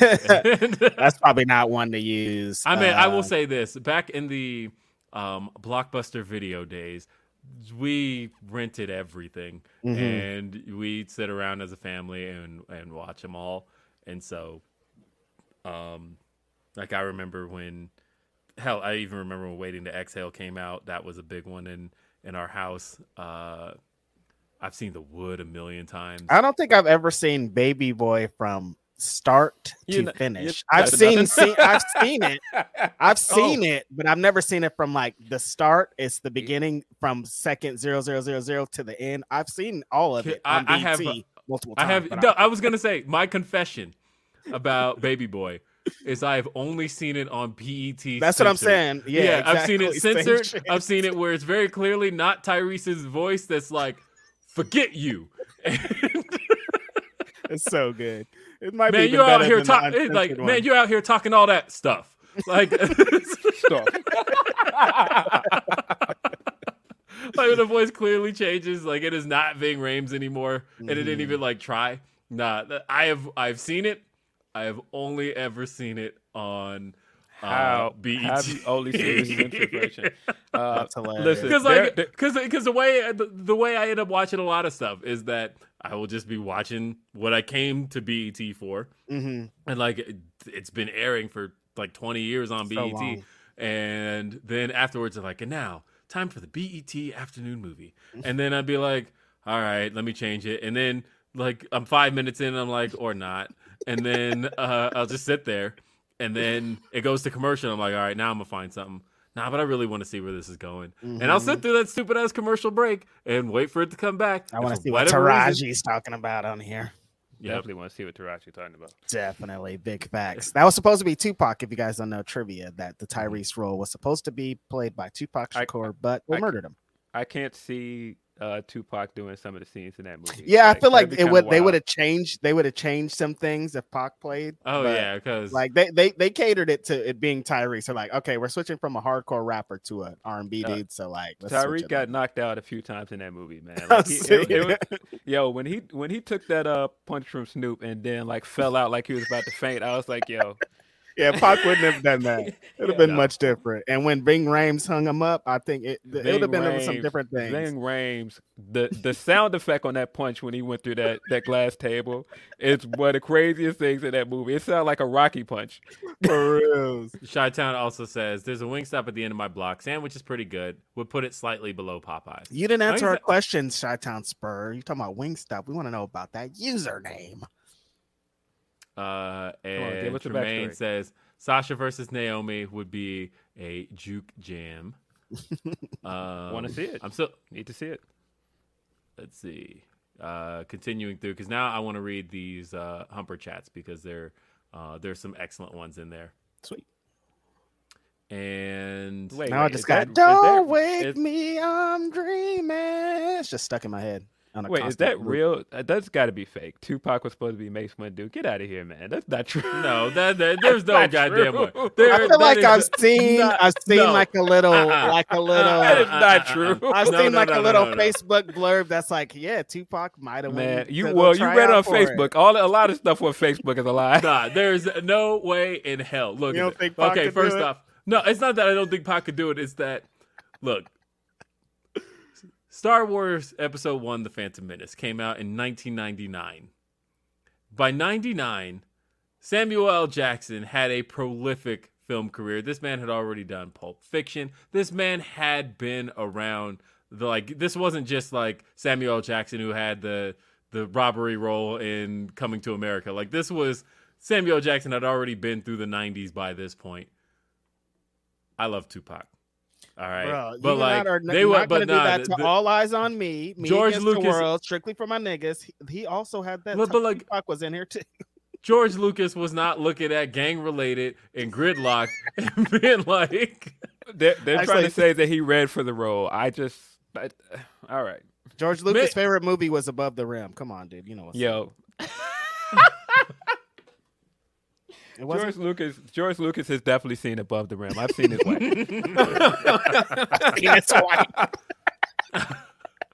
King Grail says, so is WWE going with Miz got violated angle? If so, yeah, they was acting real weird with the Miz stuff. Man, I hope are we doing the Heidenreich stuff again? It's looking like it because Miz is looking real shaken up out here, man. Okay, we got our answer. Chi-Town Spurs says, it's actually in regards to the English soccer team, Tottenham Hotspur, called Spurs for short. Actually playing TK's team tomorrow. There you go. That's how you bring it back around, baby. Appreciate you. Look at that. All right. I want to read some of these Humper chats because there's a lot. I can't tell if one of these was for us because it was sent 20 hours ago. It's probably for us. We're claiming it as ours. Yeah, that's ours. Yeah, I know. When like Sean tabulates at the end of the month where this one was for. Yeah, that's us, Sean. That's our number. That's on our board. Yeah. Let's see. It says Silk the Shocker's my favorite rapper. Like, no, that wasn't for us.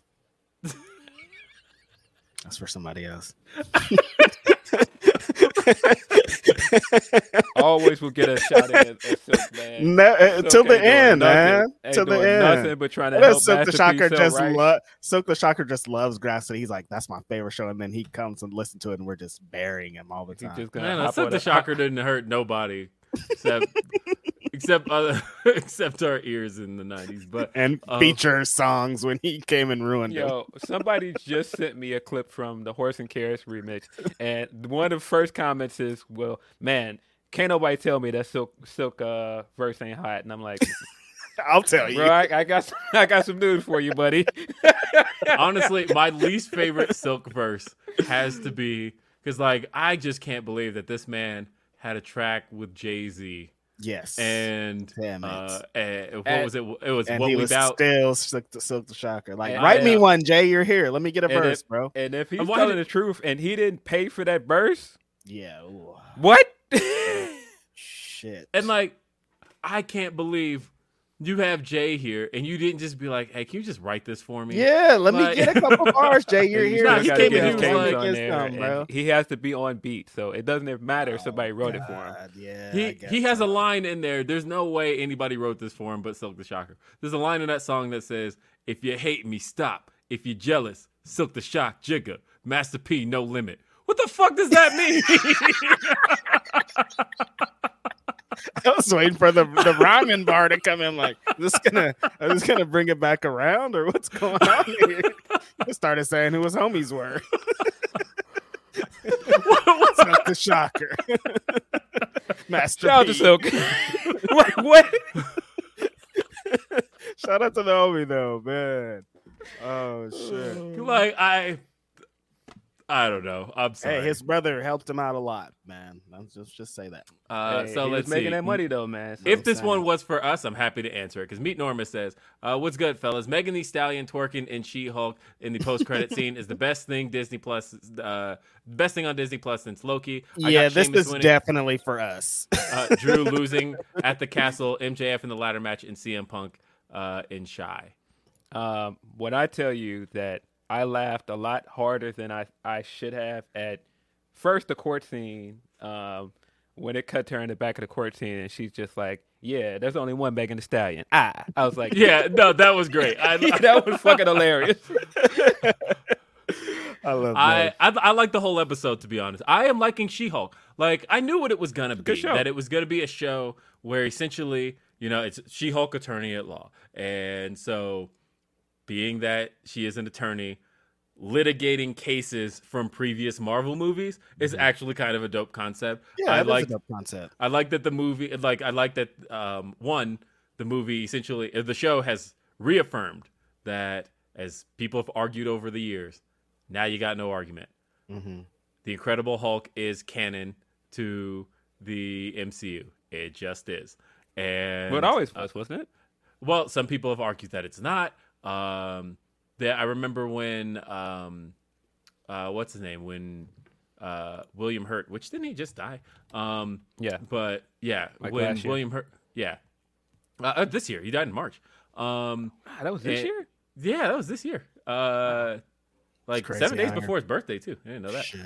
But yeah, when William Hurt appeared, he said that I am not playing. He basically kind of created a lot of it when he talked about his presence in the MCU, because he said, "I'm not playing the same role I played in Hulk." And everybody's like, "Yeah, you are. Your character's literally Ross. You're Thunderbolt the Ross. same character." Yeah. And he's like, "But it's not the same Ross." He said it's not the same Ross.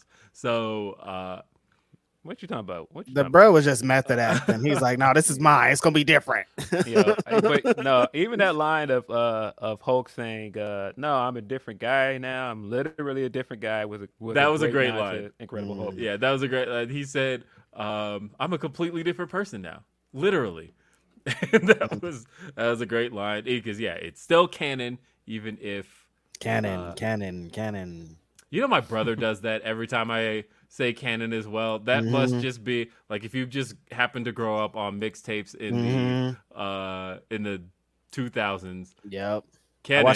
I watched his interview with Rory and Mal too. That was pretty dope. Mhm. DJ Drama. Drama gotta relax on that Beijing, bro.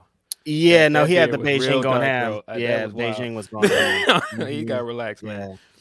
There's have been some good hip hop interviews though, because also Cam on $1 Million a Game was hilarious too. Cam Fam, is so that- funny, man. That Cam interview and the Mace interview on $1 worth of game. Yeah, So, Good are stuff. Great, man. That- great nah, content. Yeah, Gilly and Mace. Wallow are killing it, man. They are. Mace created some memes. It's He good did stuff. a whole bunch of them, man. Hilarious. Van Twin Blade says, 2 things. 1, Camaro Jackson versus Mike Outlaw for the Crown of Glory title has been announced. Hot. And 2, please give the following people D&D classes. I better not be on this list, Van Twin Blade. You are. So the 3 of us, SRS, Denise, Alex Pawlowski, Kate, and Germa Meme. Who's that last person? Trying to think about D&D classes in this case because I don't know. I don't know what that is. What? I do not know this man. I've heard about it, but I have no idea what it entails. And I don't want to learn. I'm 36. This is the perfect time to learn. Oh, God. Maggie's in our chat. Did you see when Denise put that picture up and was like, let me know when you see it? And the first thing I was like, that Maggie's in this picture. And that's not what it was. It's clearly the baby that everybody was laughing at. I was like, but Maggie is in this picture. Like, it looked just people, like it. I was like, do people not see this? I will give that a little more thought. As a matter of fact, I would love to do at least one time. I recognize it would take forever, and I would have to dedicate a lot of time to it. But a Fightful D&D game might actually be kind of fun. I have no idea how to play D&D. I've never played it in my entire life. This is like putting hero clicks in front of me. I don't know what the hell you're doing with this. Like, and you know what? I think it would be kind of fun with you not knowing. That's even better. That's the entertainment value. Okay. Coffee Black. Black. Take your word for it, buddy. Yeah. Coffee Black says, shout out to the homies. I will be going to my first live AEW show this Sunday and couldn't be more excited. Hey, that's your first show, you lucky son of a gun. Coffee Black. What's up? Wow. Hey, make sure you come say hi to us. Denise and I will be outside filming. So if you happen to be around, definitely. We're trying to coming outside.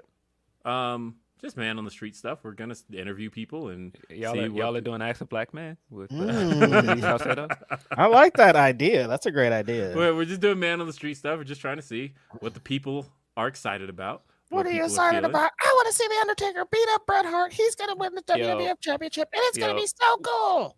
We're walking around outside of Now Arena.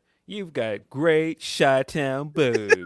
Great Chi-Town. Those are some great Chi-Town boobs. With the fake mustache and everything. That would be amazing.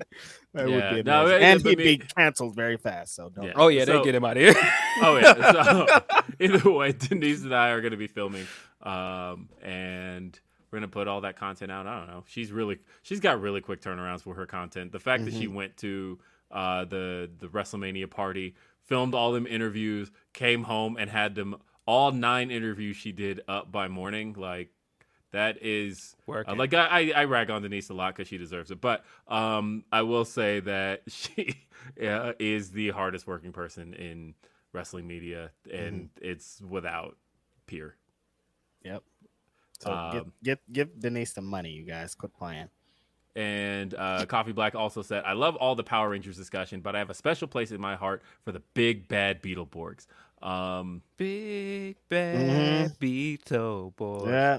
3 typical average kids love to read their comic strips. Which one they will be? Big bad Beetleborgs. Beetleborgs. We can't smoke that.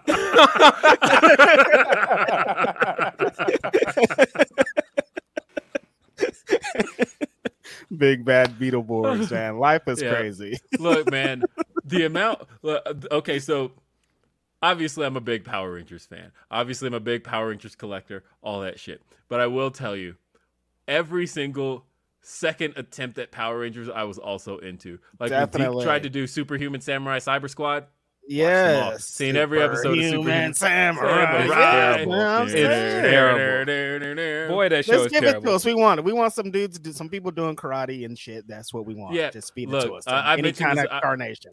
I've told the story about my brother auditioning for VR Troopers. But I watched all of them anyway. Masked Rider, I watched it. And like as a Sentai guy, I'm also into Kamen Rider, and so I have seen a lot of that. Look, I have a lot of geeky interests. I'm sure a lot of people would be shocked that they're like, "Wait, you're married with children?" Because like you actually got a woman to like sit and listen to you at any point. I'm like, yeah, but it could work for you too. It could. The key is don't be dishonest about your geekery. That's just it. Like, you got to come out the gate and be like, look, this is what it is. Just come out the gate. I mean, the beauty for me is when I met my wife, I met her on June 19th, 2009. And we were at a party. It was actually T's party. And we were... T sound like he be having some wild parties, bro. No, I'm saying. I mean, back then... back then, that was the case. We had some... we used to have wild parties, and she was about to get into it. He said we had some. Well, so she came in. So Corey came in from out of town. She was she was visiting a friend who we had invited to this party, and so we had a mutual friend, and she was like, "Hey, my friends are coming in from out of town," and I said, "Bring them to the party. Bring everybody. We're gonna have fun." So anyway, I ended up hitting bring a bunch of it. Yeah, bring a busload. I had hit it off with Corey at the party, but I will say this: when she asked me what I was getting into the next day, she's like, "I'm here for the weekend. I'm just visiting Denver for the weekend." She's like, "What are you getting into tomorrow?" You know what I said? I have the 4-year anniversary of my podcast tomorrow, so. I thought you're gonna tell her you're watching Taboo Tuesday or something. Taboo Tuesday. This was a Friday night. She asked me what I was doing on Saturday, and back at the time, RBR was on Saturday nights, and I said to her, "I have." I got a podcast. I can't. I got a podcast. And she was like, "What's the podcast about?" And I said, "Professional wrestling." And she's like, "Really?" And I went, "Yeah, I spend most of my time podcasting about professional wrestling." And you know what? We got married 2 years later. So I'm telling you, it can work for you. And this many years later, you're still doing the same thing, spending most of your time podcasting about pro wrestling. I tell you, when I told her I've been doing a podcast for 4 years, at the time she went, 4 years? That's a really long time. And now I'm looking at 17 goddamn years. No, man. She and I have been together 13 years, and the only thing that's been going longer than my marriage is me doing podcasts. Yeah, no, I think Phil's right on the money. She knew it, but she was like, damn, he could do that for 4 years? He's a committed man. I'm going to hang on to that. He could do this for 4 years about some nerdy-ass wrestling. He's sticking around forever. Oh, yeah. And that was hard, too, because, like, she's like, I'll check out wrestling, see what you're talking about. And, like, back then it was, like, guest host to Arrow Raw. It was bad, and I'm like, oh. Bad time.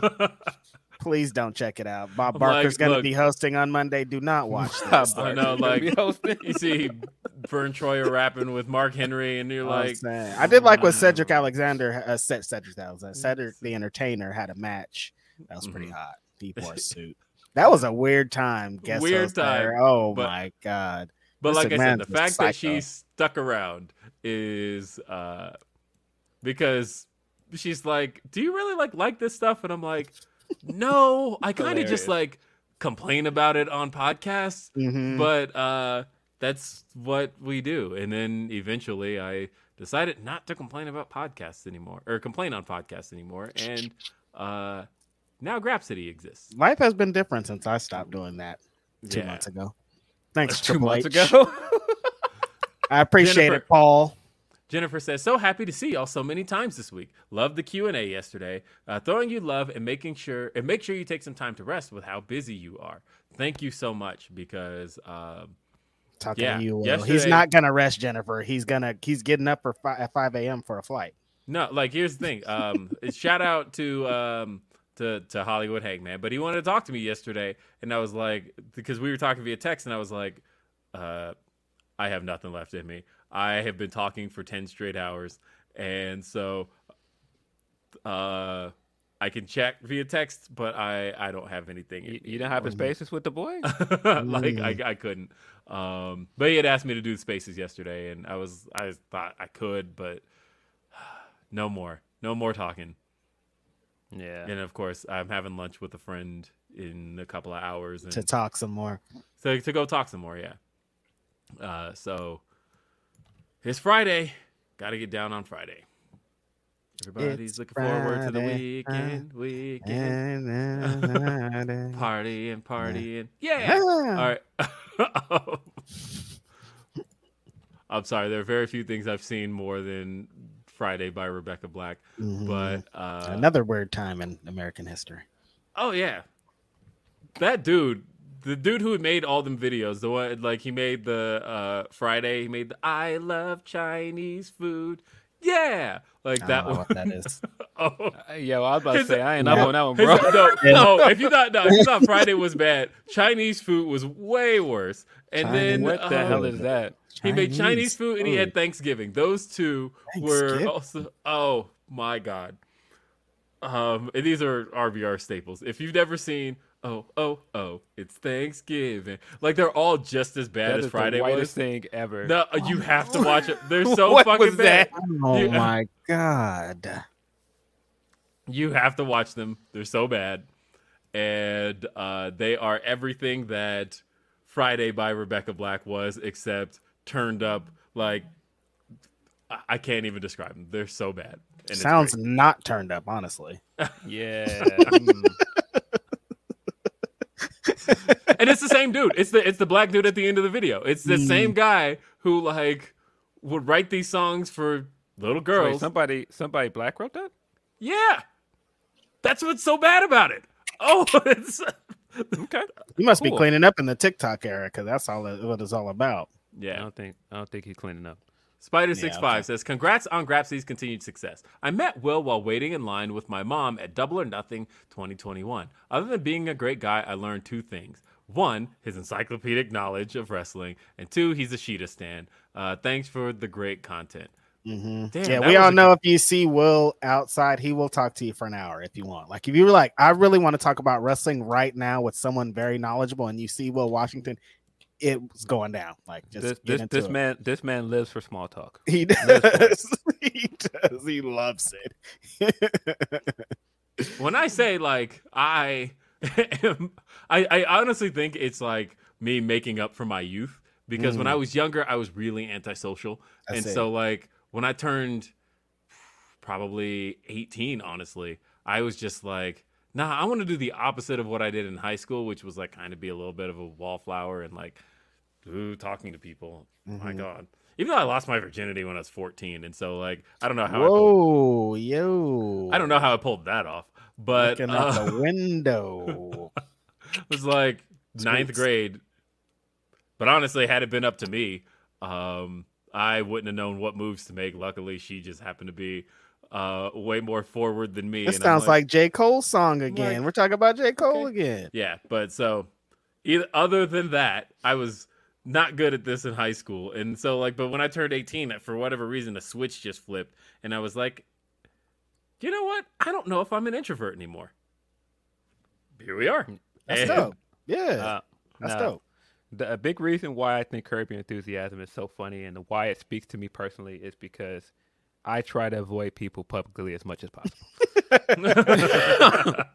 I'm a little bit in between. It's like I like it, but then sometimes I like when I'm at the wrestling show, I'm like, I'm standing in the back because I don't want to talk to anybody. But no, I've seen you out at wrestling shows, bro. No, also, man is pipe for the Lardy, but yeah, no. Sometimes I want to stand in the back, but most of the time, 99% of the time, I'm in these streets. I love being at a wrestling show. Nothing like it all. Just taking it in the back. Let me walk over there. What's this wrestler doing? What's this wrestler saying? I love it. It's great. That picture from Janela Spring Break in front of Maven is still the funniest thing. We all had a moment when Maven came out. That was hilarious. It's hilarious to me, man. That was a great time. I still knew the lyrics. I can feel my fantasy. I'm so good. Yeah, I knew the whole thing. And I'm praising Maven. I love it. Let's see. Patches Redacted says, The Dark Knight is the only movie I went to the theaters multiple times to watch. What the hell were we doing in 2008? I know what I was doing. I was hosting a movie review podcast back then. And so like seeing movies was a thing I also had to do. But yeah, you had to see it 5 times. But seeing it 5 times, I don't know why I did that. But I also gave that movie, I think our ratings were out of 5 at the time. I think I gave it a 5 out of 5. Sounds like it. I mean, just not 5 out of 5 times. Yeah, I gave it 5 out of 5. But also, Iron Man. Iron Man, I'm pretty sure I 4.5 back then, and Hulk, I think I even gave a 4. Like I think I remember some of my. Okay, scores from back recommend then. me one of these nerd movies or shows to watch. Just one. Like what's the Avenger ones that everyone likes? The popular one. I've never seen it. Wait, you've I never mean, seen an Avengers movie? the problem No, is like I've never they seen it. all, because like the best Avengers movie ties together so much. Because I'd say It ties together, right? I would say see. Infinity War is really good, Right. But also that ties together like 12 movies, at least. So I couldn't watch it and just be like, "This is a great movie." I'd be like, "What are they talking about?" This is like when Mance Warner was on fucking Rampage. Who's that guy? I've never seen him Who's before. Mance Warner? You're gonna They've just never explained introduce it. a character and not Promo. explain him to me. Who is A Steel anyway? No, I don't know. I mean, I have a friend who's currently watching all of it, who just got a Disney Plus account and is like, I every day for the next month am going to watch MCU stuff. And Your homeboy go talking through all of crazy, it. and I just want to see one Homegirl. thing. And be like, your But homegirl's she's- talking crazy, and that's crazy. I just want to see one thing. I want to see Captain Sparrow against. I don't know. Pikachu. I don't know how she. I don't know how does this Avenger thing work? Pikachu's there, The right? funny thing is, the way she started was she was just like, I would just randomly like, no, she told me she's watching them in chronological order. She's so talking crazy. So she was like, I watched. She said she watched Captain America first, and then she was like, and then I decided I was going to watch Captain Marvel, and she's like making her way through in chronological order rather than the order they came out, and I don't know, it's fascinating. You know what I will say would be a great watch for you? I do say, do watch Iron Man 2008, and then skip everything else and go watch Avengers Endgame. And the reason I say that is because your brain is going to go, how the fuck did this whole series go from a fairly realistic thing to like all of a sudden now people have powers, there's aliens and shit just all coming here. What happened in between this one movie in 2008 and this one here in 2018, 10 years later? And that would at least make you want to go back through. But because there's such a stark difference. Tony Stark. But because they're so completely different tones of movie. You wouldn't believe when Iron Man 1 came out that all of this supernatural stuff could happen, because it's a fairly grounded, at least like tries to explain itself movie. It's like the Judgment Day. It's like what Edge is saying about the Judgment Day. Yeah, and then all of a sudden they were like, it wasn't even all of a sudden. They just gradually got more and more and more like pushing the limits until by the time you got to Endgame, we were like, nah, we're going to space. It's like Lucha Underground. I get it. So yeah, I would say watch those two back to back, and that may give you the desire to want to see what happened in between. Let's I'll check see. it out. Anwar says, and we get this question a lot, but peace to y'all and the viewers. What are your 3 favorite hip hop albums of all time? So are you asking our 3 favorite? Wait, are you asking our 3 favorite, or are you asking the 3 of us for our favorite? What are you 3 favorite hip hop albums of all time? Of all time. Oof. Is it It's like because I listen to Food and Liquor a lot, and that's is it what like I have a couple of different answers, because the greatest hip hop album of all time is Illmatic. I don't think anything is better than that. I think that's like he took 9 or 10 songs, he did it. He had the best producers, he told the best stories. That's it. Like they could have stopped hip hop after that and it would have been over. But I don't think that's my favorite hip hop album of all time. So favorite. Go with favorite. Like one you can just throw on and listen to. Because like here's the thing, I wouldn't consider it a great album, but I listened to East 1999 Eternal. Like That's a great album. It's a great album, right? Like I would just throw that on. Matter of fact, I was just listening to it last night because it happened to be the first of the month. There's so many, man, because it really depends on the day. Because it could be like ATLiens could be the day. Like I love ATLiens so much; it's a great album. So but then he's asking for 3 or just one from each of us. If it's 3, off the top of my head, Doggy Style is up there for me. Yes. There's a Tribe album in there. I'll go with Low End Theory.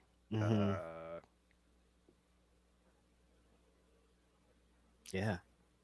I'm I'm gonna throw Matt Villainy. There you go. Matt Villainy. Okay. That's a great list. Yeah. Yeah, I already named two, I'll put so Illmatic on there, and I'll put College Dropout is the next one I will name. I must say a Kendrick album, so I'll say I think To Pimp a Butterfly. I think To Pimp a Butterfly and Illmatic are kind of along the same lines, actually. So yeah, I think both of those albums are super important. And then yeah, another Tribe album, probably Low End Theory, also just because like, yo, that's fire.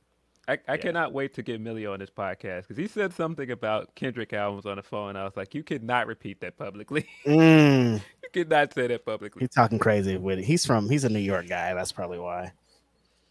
Let's see. So, all right. I will come back to the chats in a minute, but those were great. Thank you so much. Yes. But I want to talk about. I'm like, have we talked about any wrestling news since we've been? Yeah, because I mean, we spent a lot of time talking about the wrestling. We covered pretty much everything in the title of the show except the two major shows coming up. There's honestly three. We could talk about all three in the order. Did we talk about Bob Fish? We covered that kind of on Day After Dynamite yesterday, but like, there's not a whole lot to talk about. He's out, right? Yeah, he's out. He's out. It expired at the end of August. There's one piece of that I'm not sure I can talk about yet, so I need to verify some pieces of it. But yeah, Bob Fish has been telling us for a few weeks, maybe even a few months, that he's out of here. He's been saying, doing interviews, being like, "Fuck all them niggas, I'll run up on you if you say my name." Like, he's just all kind of stuff. Well, the interesting part of the story, and I'm glad this is out there now because I hinted a few months ago on this show that I said, and I saw that Reddit had really run with what I had said there because it was true. I said that Kyle O'Reilly's going to. I said Kyle O'Reilly's going to be out for a long time. Oh yeah, I saw that neck surgery. That's right. Yeah, and now that's out there that he has. That is a long time. He's going to be out a long time, and so that's the thing is, they said the door. The Observer put out today that the door is open for a return for Bobby Fish. The reason that's he's trying to shut it whenever. Well, what's interesting about all of that is that Bobby Fish, it's very clear they didn't see Bobby Fish as anything but Kyle O'Reilly's tag team partner. Yeah. And if you ain't going to have Kyle O'Reilly for a year, I could very much what see... we need Bobby Fish for? We wanted Kyle, bro. What the fuck are you doing here, Grandpa? I could very much see why there is a feeling of... I mean, because look, Kyle has been injured since before Forbidden Door. That was also the last time Bobby Fish has had a match. So, like... They very clearly were like, look, we're not interested in like Bobby Fish having a solo career.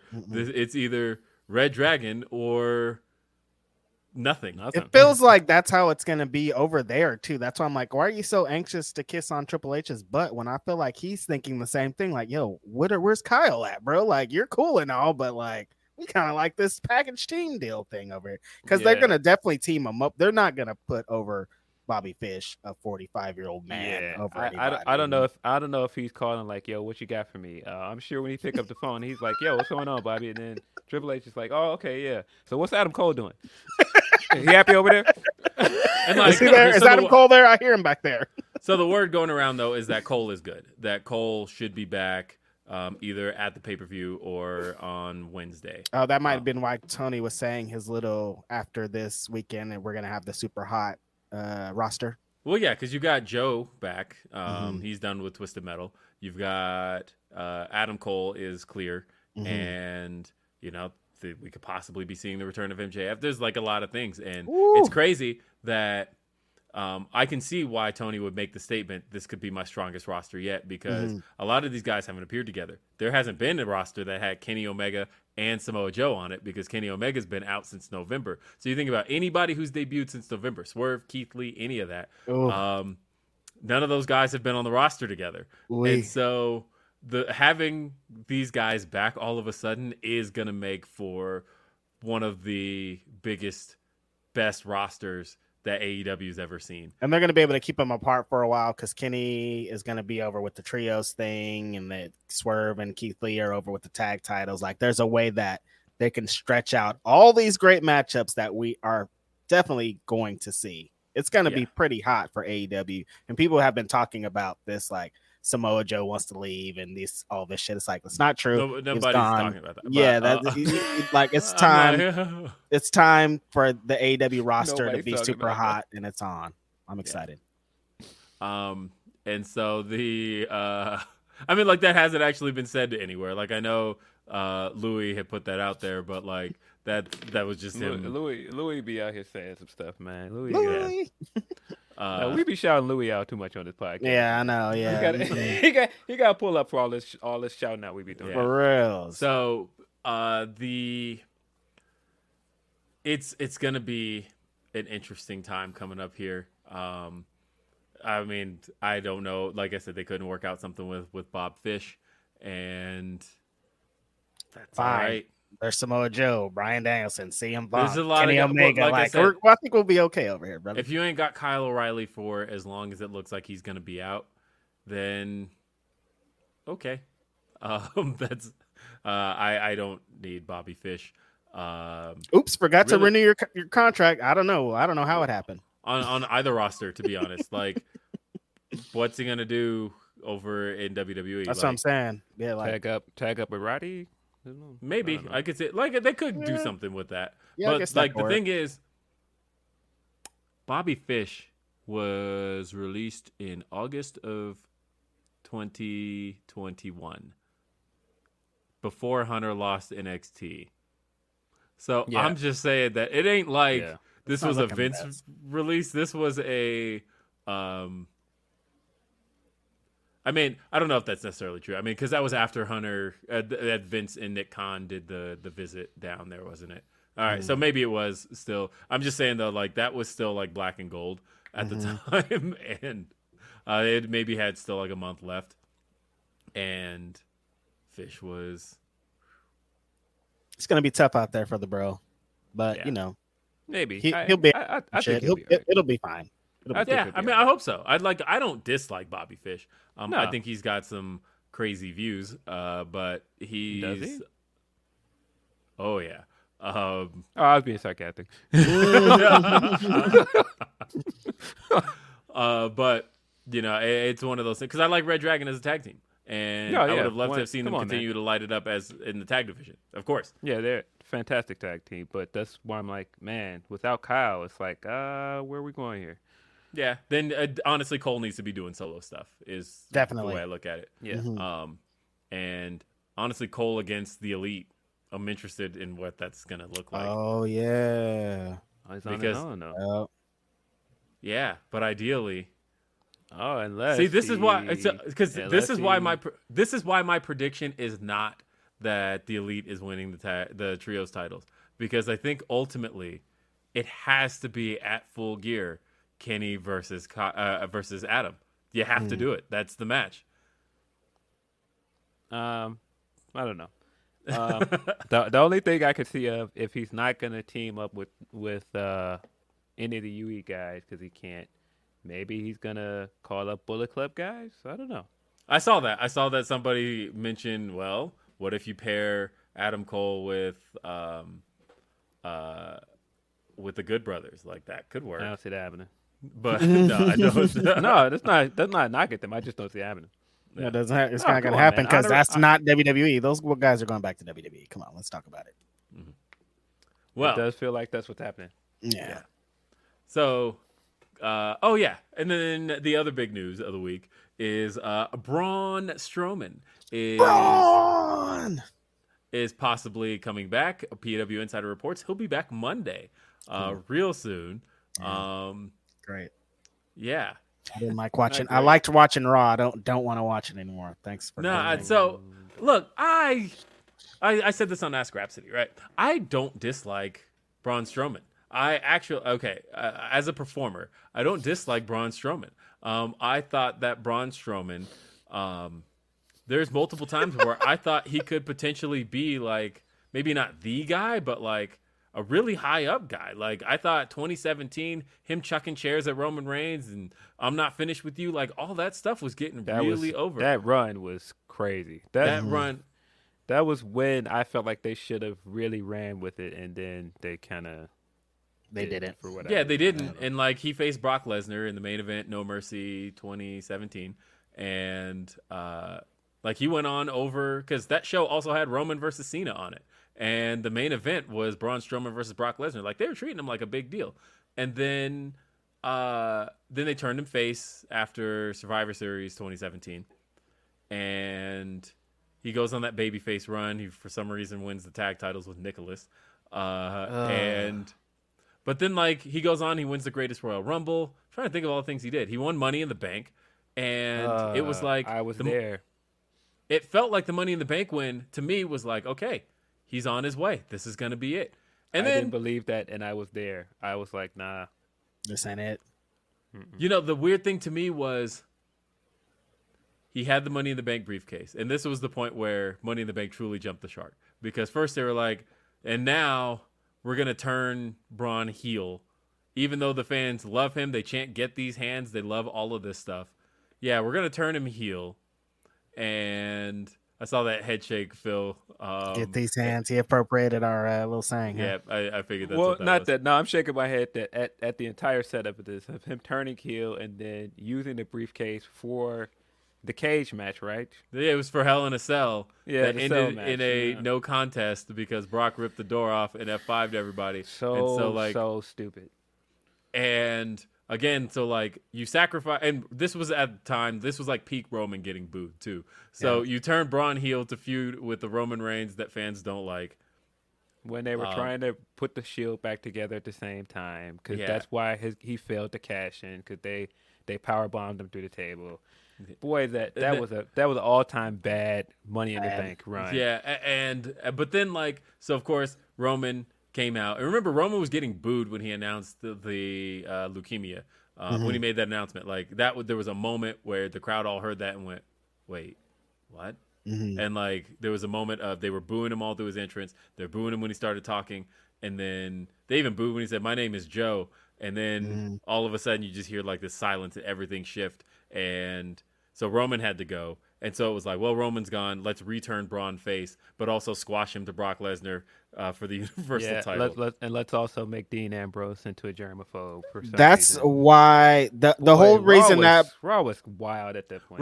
That was the moment I stopped reviewing Raw. I'm like, I can't do the show anymore. The whole reason that Braun Strowman never really got going, it's all Brock Lesnar's fault. Everything that you're saying, like the fans believed in Braun, but they didn't believe in him because nobody believed he could beat Brock Lesnar. And if you can't beat Brock Lesnar, WWE fans do not care. They care about Roman now because he beat Brock Lesnar. That's a measure. I feel like the fans believed in Braun. I just think the company didn't believe in him enough to put him over Brock or Roman.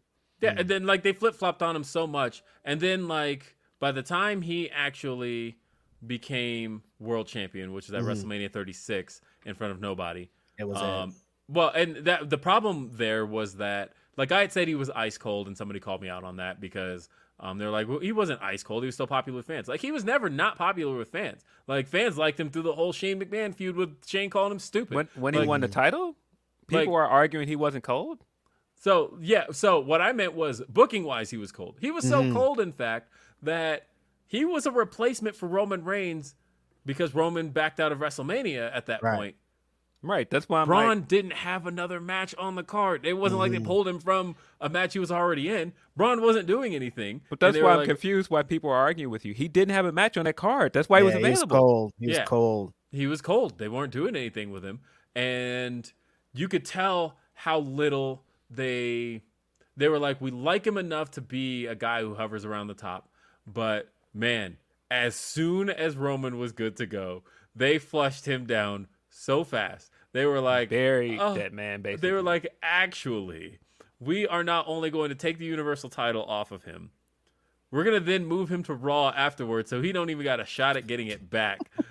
Man, so they like cut bait so hard on that. They were like, Braun Strowman is going to lose the Universal title. He lost it to Bray, and they traded both of them. They were like, that whole program through the summer, Bray and Braun Strowman did summer of 2020. Boy, that was a bad feud too. Oh, bad feud. Awful Bad summer. feud. Like, I get it. It sucked, right? As soon as they're like, nah, we got the tribal chief now. Peace. We are going to send both these guys to Raw and they are not even going to mention the Universal title again. They aren't going to pine for it. These guys are so far removed from that program that we did all summer. And then Braun just basically like floated. He did the Shane McMahon feud. He got called stupid and all of that for a little while. Feud. They had and then Braun he was released. doing some garbage, man. I can't believe how much like people talk about my memory. I can't believe I have Braun Strowman's whole career stored. But that was the thing I will never forget though. When I knew it was over for Braun. When Roman came out and was smashing with the chair, and he was talking his shit, and he was going, "Man, you're not a monster unless I'm here." I was like, "Yes, over, Braun." Yeah, that's the way it. he dressed him down, I was like, "It's over, man. He's done." So Braun coming back.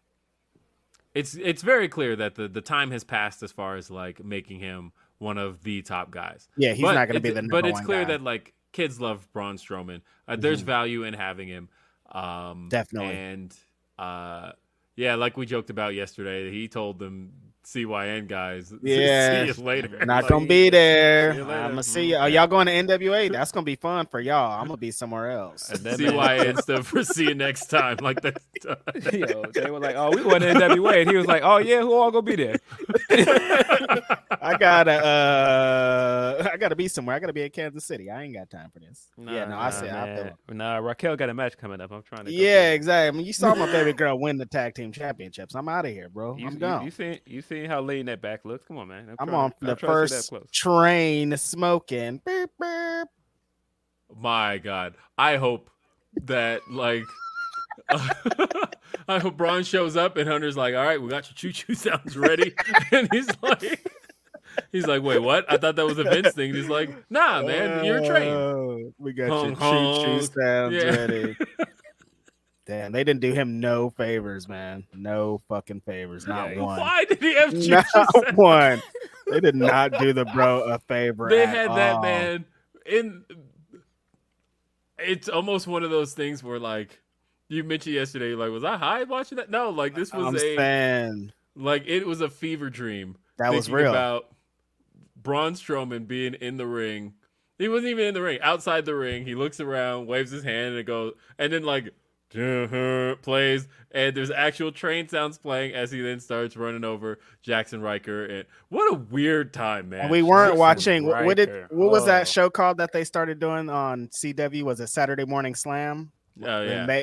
We weren't watching that. It was after that. It wasn't a part of a children's show where we hear fucking Thomas the Tank Engine sounds as he shoulder blocks people around the ring. I'm tired of people bringing up Thunderdome stuff as positives because you have to stop. That is What do you mean? There was positives from the Thunderdome. I'm gonna say I don't know if this is a controversial take. I actually think Roman in the Thunderdome is better than Roman currently. That's a pretty controversial take. Ready. This is going to be the hardest disagree I have ever had on this show.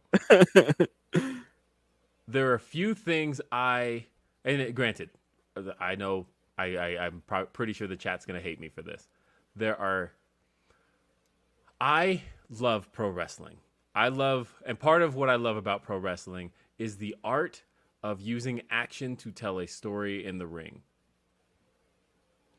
I feel like that art is lost when you introduce dialogue into it. Mm-hmm. And I thought Roman's dialogue matches took me out of pro wrestling. I felt like I'm just watching melodrama. I didn't like any of that stuff. We got all of the Jey Uso stuff during that. And I feel like the Jey Uso stuff was great. That was not for me. I was not into any of that. I thought that, to me, Tribal Chief Roman clicks after SummerSlam 2021 because he tried to do one of those like dialogue matches with John Cena, and it's like, nah, you have an actual crowd. It was like, you have an actual crowd here. You can stop that. And then he like didn't do it anymore.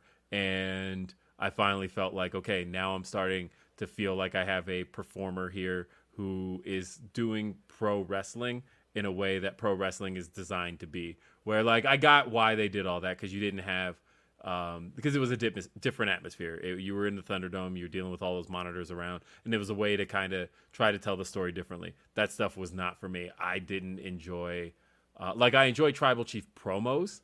I enjoyed the stuff with Paul Heyman. I enjoyed the Jey Uso stuff outside of the matches. The matches were not for me. That's fair. I just think at the time there was, Sasha and Bayley had the run of their career in the Thunderdome. I feel like Bayley currently would not be Bayley without that time in the Thunderdome. I agree. I hated all of it, honestly. Anything all of it. There wasn't a crowd. I was in the Thunderdome one time and I left. What? I'm like, get me out of here, bro. This is awful. I left. Awful. I left before the show was over. Yeah, no, it's just like pro wrestling is about crowds. Pro wrestling is about so much more. And when all that was eliminated, it just wasn't hitting. I had to stop. I eventually cut it out. I was like, I cannot watch Thunderdome stuff because one, I'm watching them do things they wouldn't do in an arena, and that was the main thing. Is that if it couldn't happen in an arena, I couldn't get with it, and because there was that time that they did. Because not everything Bayley was a hit for me. Like there was the time that they did the what was it? What was her talk show called? Ding Dong Hello. And she's got special guest Seth Rollins. But that was after the fact. That was after basically the 2-woman power trip stuff. That's their power trip was more so. That was more Performance Center than Thunderdome. Thunderdome though. No, that went all the way into SummerSlam. No, it didn't. Yes, it did. It did. Yeah, it did. You're right. It did. But I just feel like the majority of it was Performance Center because she turned on Sasha shortly into the fall, and it only started right before SummerSlam. So I just feel like it didn't last all that long. I feel like the majority of what Bayley and Sasha did, like winning both women's titles and all of that, that all happened Performance Center. I think some of that because they lost him at because he lost him at SummerSlam, right? I feel like the majority of the start of the run was either way. Because I was about to say the Sasha and Io match was in the Thunderdome. Well, no, I'm sorry, it was in the Performance Center. But some of the stuff around it was in the Thunderdome. So I guess it wasn't. I think that some of the stuff in the Thunderdome was good. I think I did not like Roman chucking Dominic. It was a funny visual, but he landed on a crash pad. Yeah, it was silly. I when I say that the Thunderdome benefited some people, because there's specific wrestlers that I think it benefited. Like I said, Bayley is a big one. I definitely think it benefited Roman before he got back in front of crowds because he cemented what the character was. So by the time he got back in front of crowds, they were on board. Funny enough, man, Apollo in the Thunderdome was great. Once he got out of the Thunderdome, it was over. It was over. That thing sank like a brick. I don't know about great because the no, I mean not the Nigerian gimmick, but I mean in the sense that I know what it did for his career. Yeah, getting a shot, pretty much an opportunity. He got a shot, but I mean him coming out with the accent and the spear, that was bad. I'm sorry. That was bad. We've had conversations about that. It was awful. Hey, let's read a couple more things real quick. Mike from Indeed says, Reg is 100% a bard. I read that wrong. I thought that said Barb at first. I know. I'm like, Mike, how you going to do me like that? I don't be listening to Nicki Minaj like that. Hey, say what you want. I saw a little bit of that Vanguard performance, and, man, when you can go out there and that many people know your songs word for word, it's pretty impressive. I watched the entire VMAs, by the way. And oddly enough, because I saw, I hate issuing corrections and shit, but Meltzer had tweeted that that wrestling had beaten the VMAs, and I'm like, but it didn't. Like the VMAs was on 20 networks. It aired on 13 different networks. It aired on 13 different networks and combined did 4 million viewers. Right. It was actually really popular. I watched it on BET. I didn't watch it on MTV. So I am Comes reach, baby. I am perfectly. Yep. I am a perfect example of somebody who did not watch it. Because the majority of people watched it MTV, but then second most was CW. It it aired so many places, and Viacom. Yep, I watched it. I watched it all. I was surprised at how few acts I thought I didn't know, and I did know. And so I mean, you have an 11-year-old. That makes sense, you know. She knew more than me. Like, what's her name? The girl who won Best New Artist. What the hell is her name? Jackson, wrong people, but Dove Cameron. Dove Cameron. I don't know what that sounds like some soap. My daughter pointed her out to me. She's like, yeah, she's a star of Descendants. And I'm like, okay. I have seen Descendants because I watched that movie. All three I thought of that was movies. An old punk rock band. It's a series of Disney Channel movies, and I've seen them all because my daughter loves them and knows all the songs. And so she was like, yeah, that's Dove Cameron. And she's like, I've been watching her since the first Descendants came out in, 2015. And I'm like, okay. That for you is a long time. So that's a new artist though. But I knew all of it, and no, it was cool. And seeing Jid perform, like all of that was great. It was. No, I didn't see the Jid performance. Yeah, I saw a couple of those. Those are dope. That's the only part I saw about the award show. Yeah. MTV. That used to be appointment viewing. Remember that it came out? They had the $99.99 one same day as the Dreamcast. Chris Rock hosted it. Chris Rock hosted. That was a big moment. The host is black. Mm-hmm. Yeah, no, I remember that. How far are we going with Chris Rock hosting things? And Chris Rock hosting things, doing a parody of a Will Smith track. Mm-hmm. He probably still mad from that. I remember $99.99, motherfucker. No, and the thing that was the day that I realized SmackDown was a taped show because I didn't know. And granted, it had only been on like 2 weeks at that point. But I remember Stone Cold Steve Austin appeared at those MTV Awards, but was on SmackDown that night. And I was like, but, huh? They taped this on Tuesday. I'm like, Rick Rude did that. It's all Rick Rude all over again. And then that was how the magic was done for me with SmackDown being live. And I was 12 years old. And thank you, Stone Cold Steve Austin, for appearing at the MTV Awards along with being on SmackDown the same week. D Skills H-Town says Al Bisher is going to be doing interviews outside of All Out. Thank you. Yeah. Kai said any Braun Strowman comments? I recently watched the Al Bisher video, and I was just like, the way times have changed, and I cannot imagine Al Bisher being a sex symbol now. With the unibrow. Dumb Punk says, just the way he dressed, everything. Dumb Punk says, this many black people on a mainstream wrestling show was unheard of 10 years ago. Why can't people just celebrate that? That's what I'm trying to do. That's all I'm doing. I'm making no comparisons to anything. I'm like, look, there are black people on my TV, and they got there organically. I don't feel like I'm being patronized. Yeah. Good. Why are people saying we're sleeping on Randy Orton? What am I missing? Are y'all talking about Randy Orton in the Thunderdome? Sleeping on Randy Orton. I've seen it like 3 times pop up. Maybe we're gonna continue to sleep on Randy Orton. Yeah. That's not. I'm assuming that's a Thunderdome thing. Probably. Neptune IQ says Winter Soldier is a top 3 MCU movie, pal. It is very much so. I'm a big fan of Civil War too, though. So, and Kai says Guardians of the Galaxy. Like, they're all naming movies you should watch. Like, Guardians is a good one. I think Guardians is a good one you can watch on its own and not miss anything. So I want to see one of the Avengers ones just because all the people are there. You know that attracts me to that. You've got Batista. Fuck Evolution. I don't fuck with that. We just talking about how I didn't fuck with Randy Orton. You think I fuck with Batista? Yeah, you should fuck with Batista. Batista's great. I like Batista. I mean, I'm not in on the whole Batista because when Batista was hot, I hated it. Like, that was the worst time. You weren't doing it. No way. Look, and then people started to get nostalgia about Batista because they weren't getting down with Batista when even when he came back and was doing the outfits and everybody liked it. People didn't like him when he did it. They're nostalgic about it now. Yeah. But then it was awful, and I'm still sticking with the awful. I didn't like it. Abel says, hi, I can't wait to travel to Chicago for All Out. This will be my second ever AEW show and first time attending a show outside from Michigan. The card looks stacked as hell. Love your guys' work. Hey, Me and Phil will be there. Denise I'll will be be at there home as well. crying. Damn, that's gonna be a so great show. Come say what's up. If you see us outside, we're gonna try and get there early. I don't know what early means. I'm hoping that when Denise said early, she didn't mean like in the AM because I'll be pissed. But if she meant like, He's like, I'm there right now, dude. Where are you? Right, we're gonna be standing at Effie's Big Gay Brunch. She's like, "Where are you, Will?" I don't know.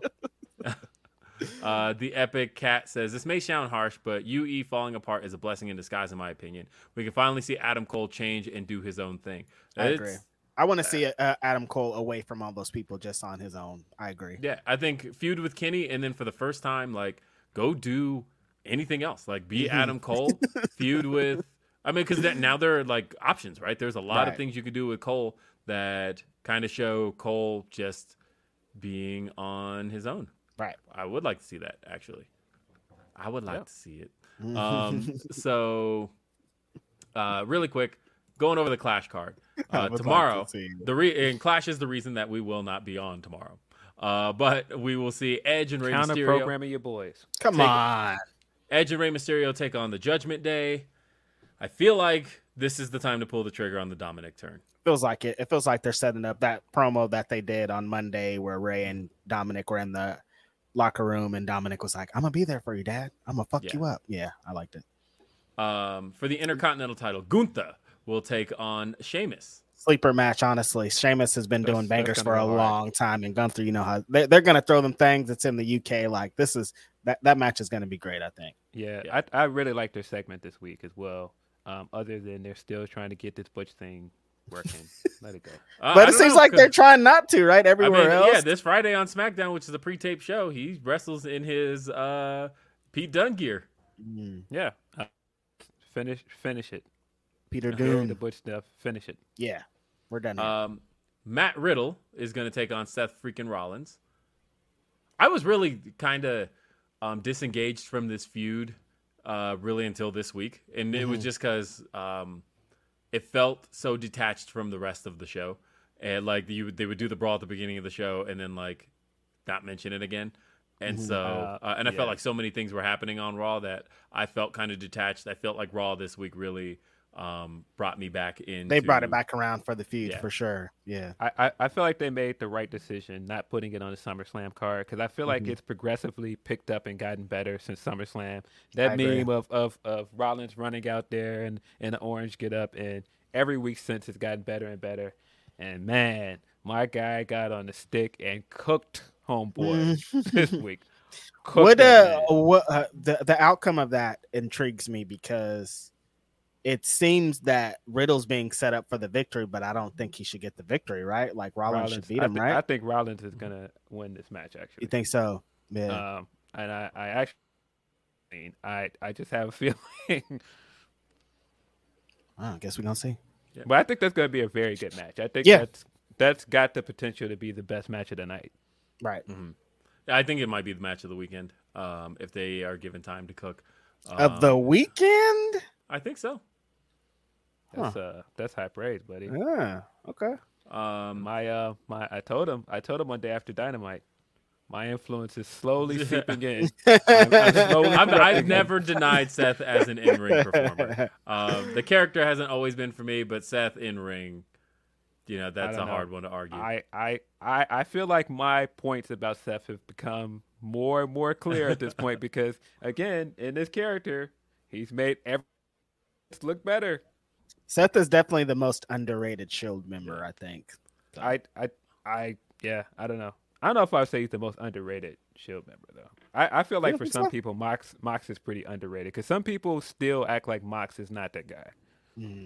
I just think Mox is that guy. I guess that's why I wouldn't think about it. Right. But I mean, we do, but outside of like certain circles, some people. Yeah, no, I get it. Because a lot I see on Reddit pretty often, people are like, he's bleeding again, blah, blah, blah. There's a lot of people that get turned off by some things he does.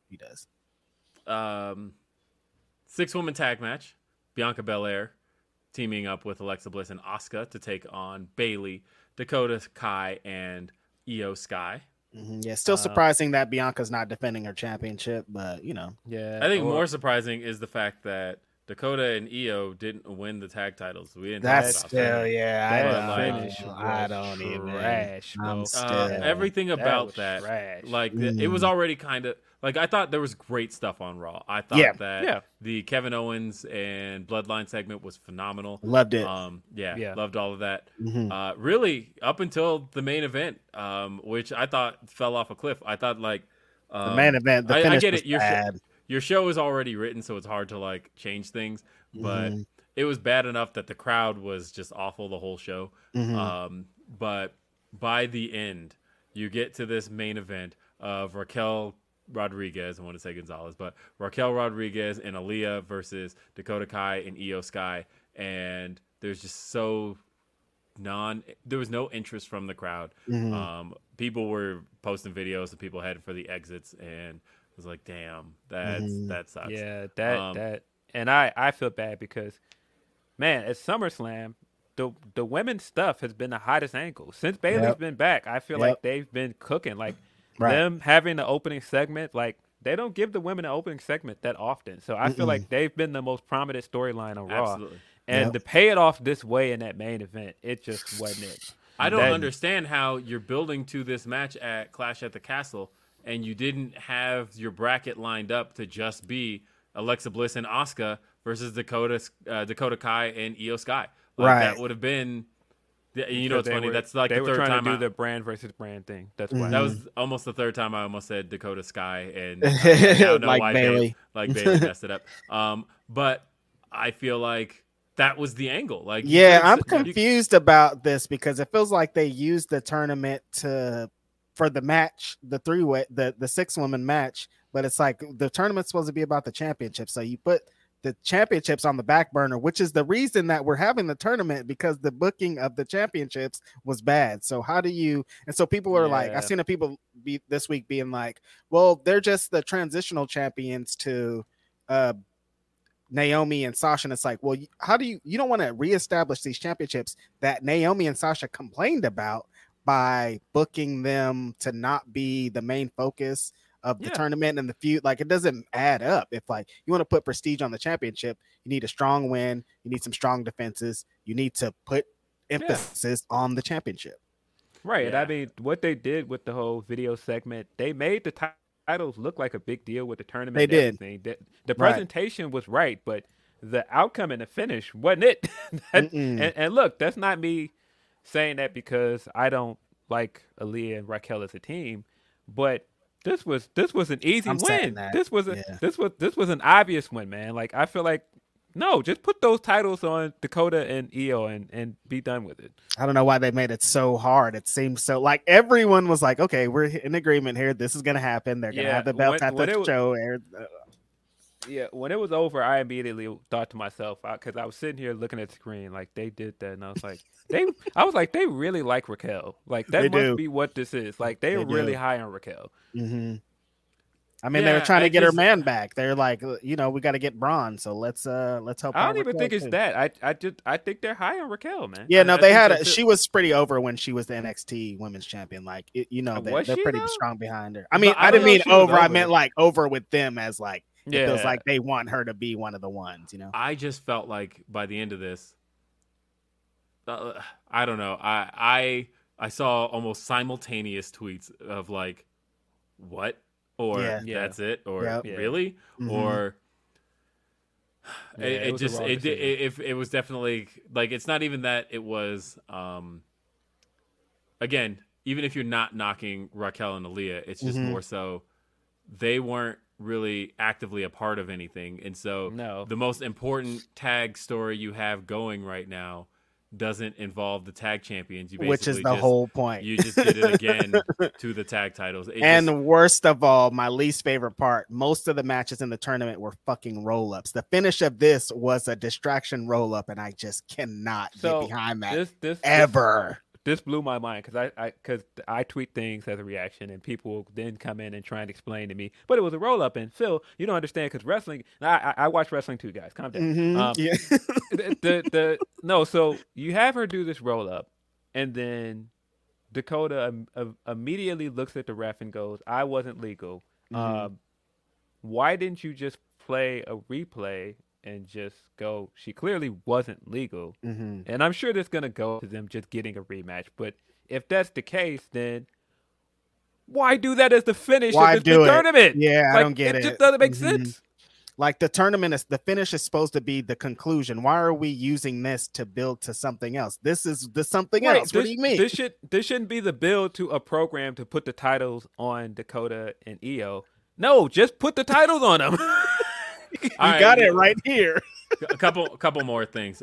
So SmackDown Women's title on the line. We will see Liv Morgan defend against Shayna Baszler.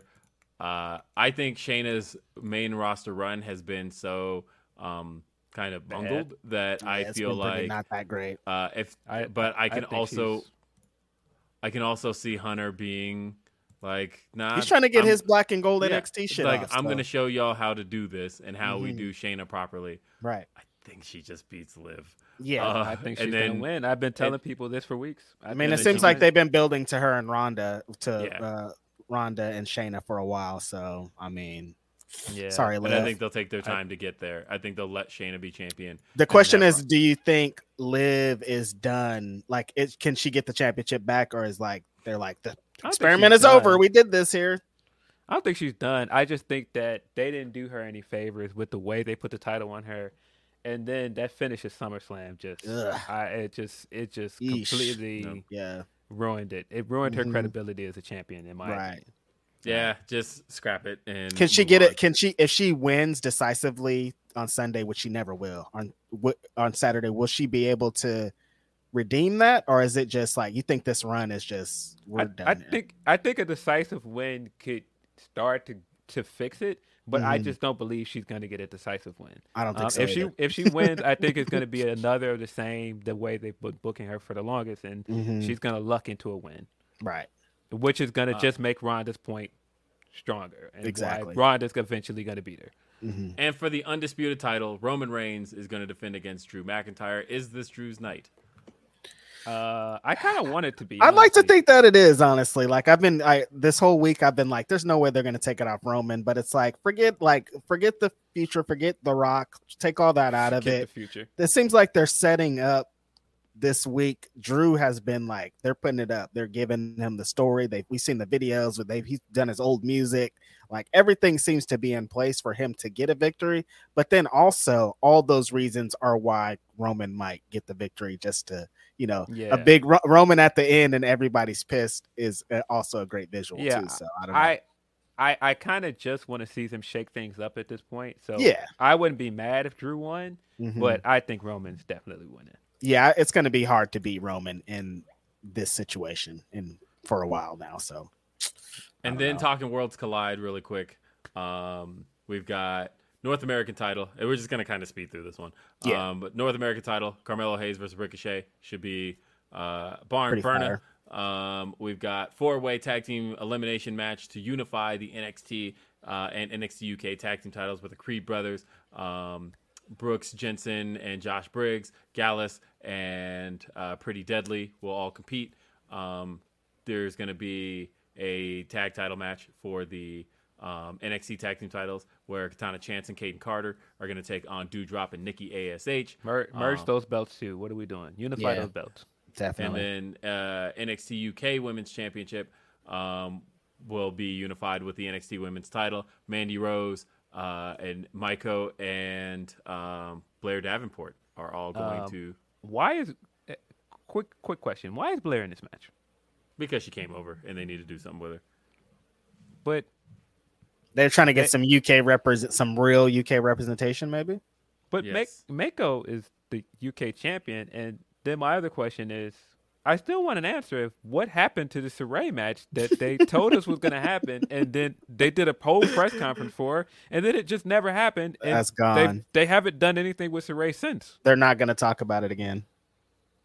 But yeah, Maiko's got to win this. I feel like Blair is there to take the pin, so that Mandy can win, but I really hope that's not what they're doing. Yeah.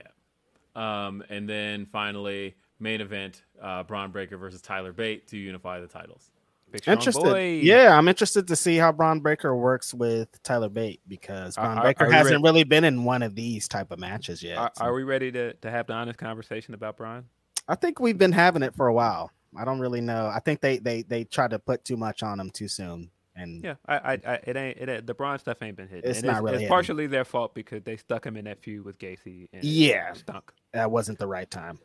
So Phil and I already gave our predictions in a very long show yesterday with Denise. So I want you to actually check that out, youtube.com/Denise Salcedo for All Out. So I want to hear Reg's predictions. Yes.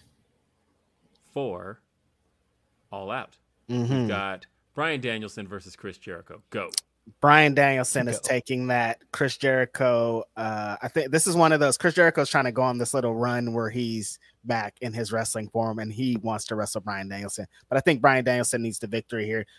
With everything we were talking about with all the wrestlers coming back, Bryan's going to be in a great position to be in the mix. So I think him getting a victory right here is needed. All right. Interim AEW Women's World Championship match. Toni Storm, Dr. Britt Baker, DMD, Jamie Hayter, and Hikaru Shida going one-on-one. Definitely Toni Storm. I thought Toni Storm was going to get the victory over Thunder Rosa when the match was booked like that. Toni Storm has been my favorite AEW women's wrestler this year. All of her matches bang. I think this match is going to be really dope. 4-way, 4 women. It's going to be some heat. 6-man tag, House of Black taking on Darby Allin, Sting, and Miro. This one, with our recent news, it's very hard to kind of figure it out because people are saying Malachi Black wants out. Somebody saying Miro wants out, even though he just signed a new contract. Nobody really knows what's going on. Darby Allin's the Miro stuff's not true. Miro stuff's not true. Great. Darby Allin is kind of up in the air. I don't really know. This one, I want to say House of Black. I think House of Black needs the victory, and them being kind of the other team being kind of a makeshift team leads me to believe that House of Black is going to get the victory. I think it's Hobb as well. Powerhouse. Have Sting take that that black mask. That's the way to do it. I do want to see a big New Jack dive again though if they're brawling from Sting because those are awesome. TBS title on the line: Jade Cargill versus Athena. I don't think Jade should be losing the championship here, but if Athena did it, I wouldn't be mad at it. Like I don't think we need to have Jade be 100-0, but I'd like to if she was. I don't think we need it, but I think it'd be cool. So, but I think she's going to get the victory here. But Athena needs something though, so I don't really know. Like, where does she go after this? So I don't know. Jungle Boy versus Christian Cage. JB needs the victory. Definitely. This is the whole Christian's helping put Jungle Boy over, and the way that you help put him over is, losing this match, especially after how crazy you talked to. This will be Triple H and Booker T if you beat him after talking bad about him and his dad and his family. Like, roasted his whole family. I'm saying, Jungle Boy needs to win this for sure. The Pinnacles, Wardlow and FTR taking on Jay Lethal and the Motor City Machine Guns. That's an easy one. There's no way that FTR and Wardlow are going to lose with all those championships they have and how people are setting them up. But it's going to be an awesome match. Seeing the Motor City Machine Guns, definitely hope this leads to more of them, more tag team matches in AEW. So, Pinnacle is definitely taking that one.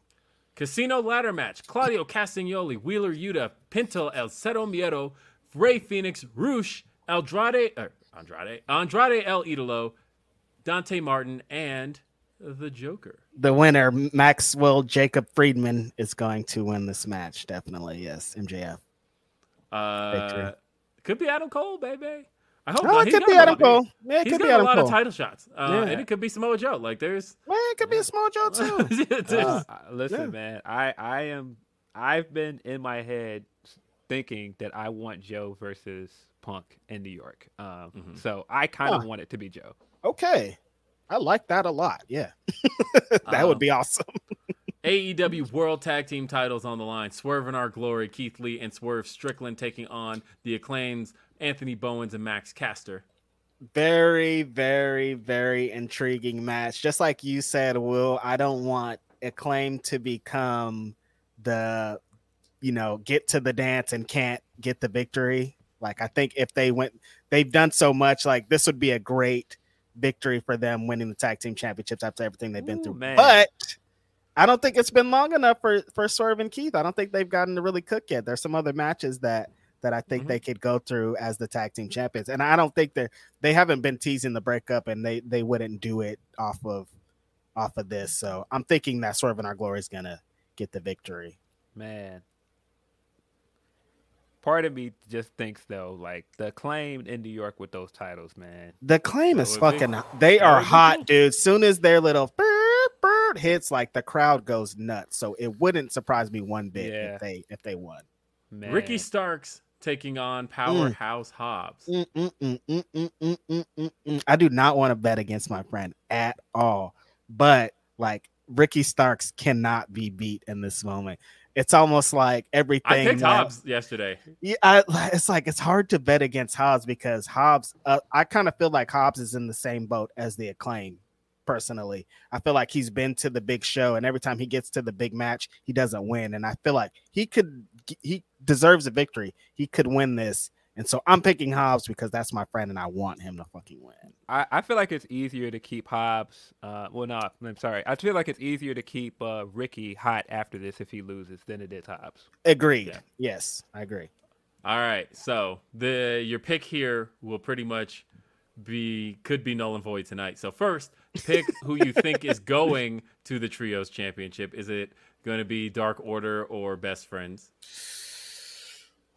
That might be the toughest match of the whole tournament because Best Friends legit deserve to win the whole tournament if I'm keeping it real, just because of what they've done for the whole company and what they represented. But the match of the fucking Dark Order with Hangman against the Elite, Kenny and Young Bucks, like it's hard to bet against that. I think that's what the match is going to be. And I think that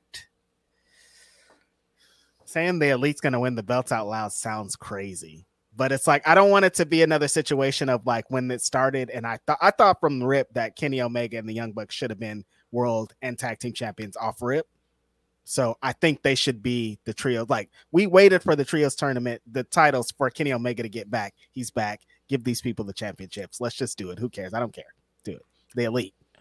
So wait, you think who do you think is winning the final? Well, going to the finals against them though? I think that the Dark Order with Hangman's going to go against them. Okay. And finally, AEW World Championship. The undisputed AEW World Champion Jon Moxley goes one-on-one with CM Punk. I put my house on CM Punk walking out of there as world champion. There's no way. If CM Punk loses, I would be shocked. Completely shocked if he doesn't leave Chicago. And Phil is in the crowd just punching people, going ham. There's no way that does not. I know we talked about it last week on here, Midnight Going, and I was sitting watching this at home, and boy, I couldn't have been more fired up watching it. I might have started a riot if I left. I was saying, good thing you didn't go after that promo because you were fired up. Hey, let's read the last of these Humper chats and get out of here. It's going to be a great show. That's the end of it. All out.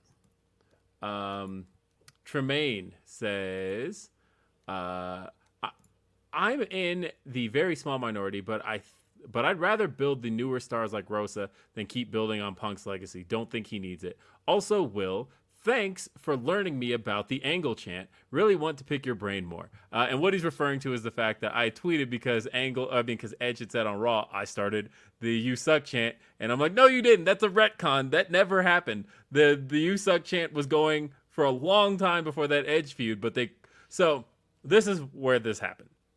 For those who were not watching in 2002. So the Angle "You Suck" chant actually started in Kansas City in February of 2001.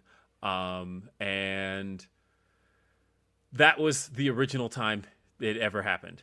And then it started taking off the first Raw of 2002, Madison Square Garden, January 7th, when Triple H returned. After that promo, crowds started chanting "You Suck" at Kurt Angle. But it was originally from that feud with The Rock in 2001, is where it originally began.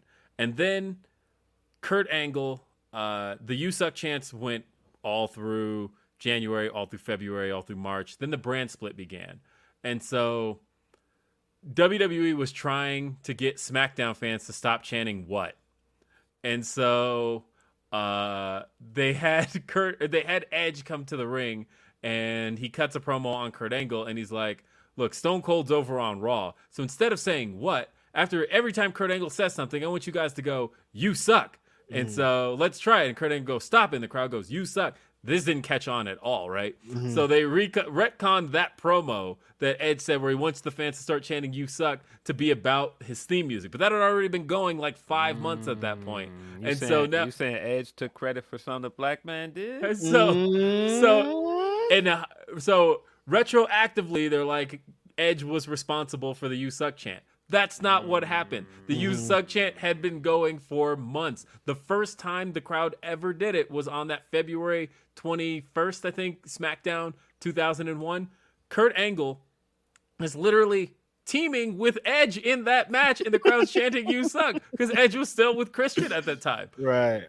It wasn't Edge's thing. It wasn't ever credited to Edge until they retroactively needed that promo to make sense, where Edge told the crowd to chant "You suck," but he was trying to replace what? He wasn't talking about the theme music. So Edge, nah. Take your signs down. Gotcha, Adam. That's one of those things that'll always bug me, that Edge did not create the "You suck" chant. It was going for a long time before Kurt Angle ever feuded with Edge. And it if anything, it was more a natural thing. Let's see. Patches says, a special episode of Grapsody on my birthday. Might as well get high and let the facts rain down. Good shit, pals. Thank you so much, Patches. That's a appreciate really great you. donation. I really appreciate that. Yeah, and happy birthday. That's awesome. Happy birthday. Labor Day. Yeah. Celebrate your weekend. Dio Loki says, has the Undisputed Era / Elite been a doomed storyline from the beginning? It wasn't. Injuries just fucked it up, but I don't think injuries. I don't think it was everything. doomed. I just think it's just bad circumstances. And Van Twinblade answered the D&D question himself. So we have, he says, Will would be a wizard, Reg, Bard, SRS Sorcerer, Kate, Fighter, Alex, Bard, Denise, Monk, Jeremy. Jeremy. And Phil Rogue. So Jeremy Barbarian. And because she asked, Maggie is also Rogue. Thank you. And thank you, everybody who stayed for this edition of Grapsody. I had so much fun. I've been podcasting for days, but guess what? We still got more tomorrow, folks, because tomorrow, right here, youtube.com/Fightful in our normal start time. So this show, had we done this at our normal time, would have been going well into Clash of the Castle. Clash of the Castle would be going, would be like an hour and a half in, almost 2 hours in by now. So tomorrow, instead, what we've got for your 1 hour leading up to the Clash at the Castle, we have got an interview with Swerve Strickland. Swerve, one half of the AEW World Tag Team Champions, a man who will be defending his World Tag Team titles against the Acclaimed. And there's a lot we talked about in this interview. We talked about Hit Row. We talked about lists, and not just Reg's list. We talked about lists. We talked about a lot of stuff that's been conversation going around, and we talked about his run in AEW, what he's got planned as a singles performer. There's going to be some great stuff in there. I want you to check it out. That's going to be here, youtube.com/Fightful. And also I wanted to read the last super chat. DDM says, the opportunity to drop to Athena has passed. Jade needs to retain. I mean, kind of. She hasn't faced Athena yet. No, I don't know if I would say it's past, but I do think that Jade is going to retain. I don't want to see no tweets tomorrow like, man, I wish Grapsody was on Saturday, bro. We gave y'all 5 hours of content. We did a lot. 5. I mean, look, Grapsody, like as a whole, we did Ask Grapsody. We did a regular Grapsody. We did an interview with Swerve. Plus, me and Phil did Day After Dynamite, and me, Phil, and Denise did the All Out Prediction Show. We did a lot of content. There's been a lot of Grapsody this week. There's been a lot of Grapsody, and I'm gonna see this guy literally tomorrow. Who knows what we'll do? We got phones in our hand. We might just be like, "Hey, let's just start talking." We can do that.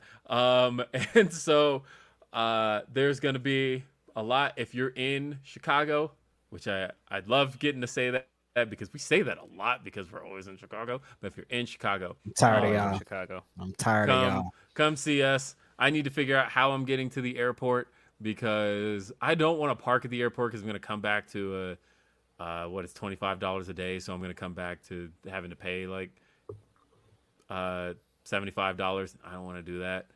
But also my flight's at 5 a.m., who could I get to take me? Probably nobody. So I'm going to end up.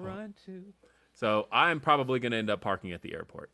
That always scares me when people say they're going to do it. Like, I don't know why. It always makes me uncomfortable. Yeah, I'm like, how does that? Where I live in Oakland, so I'm like, you can't leave your car anywhere. You're gonna leave it at the airport. Yeah, so it's $10 a day if I do outdoor parking, and then it's $25 for the garage. That's not that bad. What is it? 3 days? So outdoor parking is the one I worry about because people can just walk in off the street and just bust in cars. But if I do the garage parking, I do know that you can't just walk into that. So that's a little. It's for bit 2 days harder. or 3 days. So I get back. So I'll be gone over 48 hours. So therefore, they're going to charge me for the next day. They're at least going to give me for the third day. Yeah. Yeah, I don't know. But yeah, I'll be at Black Wrestlers Matter tonight. Yes. To the show. That's tonight. That's a hot show. Friend of the show, Jossie versus JDX is going to be the main event of that show. Looking forward to that. And our last two interviews are actually facing each other on Dark tomorrow. Oh, really? Because, So Jossie, hold on. Who did he team with? I saw he faced Keith and Swerve. Awesome. I'm excited about that. Hey. Super cool. Let's see. Who was it? If you were at the show, just let me know. That Black Wrestlers Matter show is going to be super duper hot. I've been waiting to get far enough from the Jossie interview. Because, again, friend of the show, dope, but I got to root for my hometown. I've been waiting to get far away from it. That's hilarious. It was Storm Grayson, by the way. Okay. Swerve in Our Glory versus Jossie and Storm Grayson. That match happens on a special episode of Dark that airs tomorrow, which has a lot of the stars because best friends like Face Butcher and Blade, and they recorded this on Wednesday. Yeah, it was all this because it was just a standalone Dynamite, so they ended up taping Elevation and Dark. Because there's live Rampage tonight, right? Live Rampage tonight. Sweet. So they're gonna tape even more. But yeah, they taped the special Dark that's gonna air tomorrow. And when I saw it, I was like, oh, our last two guests, Swerve Strickland and Jossie, face each other. That's awesome. Cool. So shout out to those guys. Outside of that, folks, thanks for being here for this extra long, but there's so much that happening tomorrow. So sorry, Sean Ross Sapp, that you've got a 3-hour MP3 that you got to put together and put out for this podcast, because I know how much he hates the longer shows. But NMP. So, and that stands for not my problem. But thank you for being here. Thank you for being with us. And thank you to everybody. Redmond, for example, who's been in the chat, and Jennifer, who've been in the chats for all of these shows we've been doing all weekend. Thank you for being here. Man, what's going on? They love the brand. We love y'all. Y'all are super cool, man. We appreciate y'all. You make guys. This fun, honestly. You guys do. I said it yesterday on Ask Rhapsody. And if you haven't checked out Ask Rhapsody, subscribe to Fightful Select. FightfulSelect.com. That's super fun. Yo, Give me $5. Yeah, I've already seen like 3 tweets that are like, paywall fill is lit. I don't know if there's a difference between paywall fill. Paywall Phil was on fire yesterday. No, I was definitely paywall Will, that's for sure. I'm saying. But definitely check us out.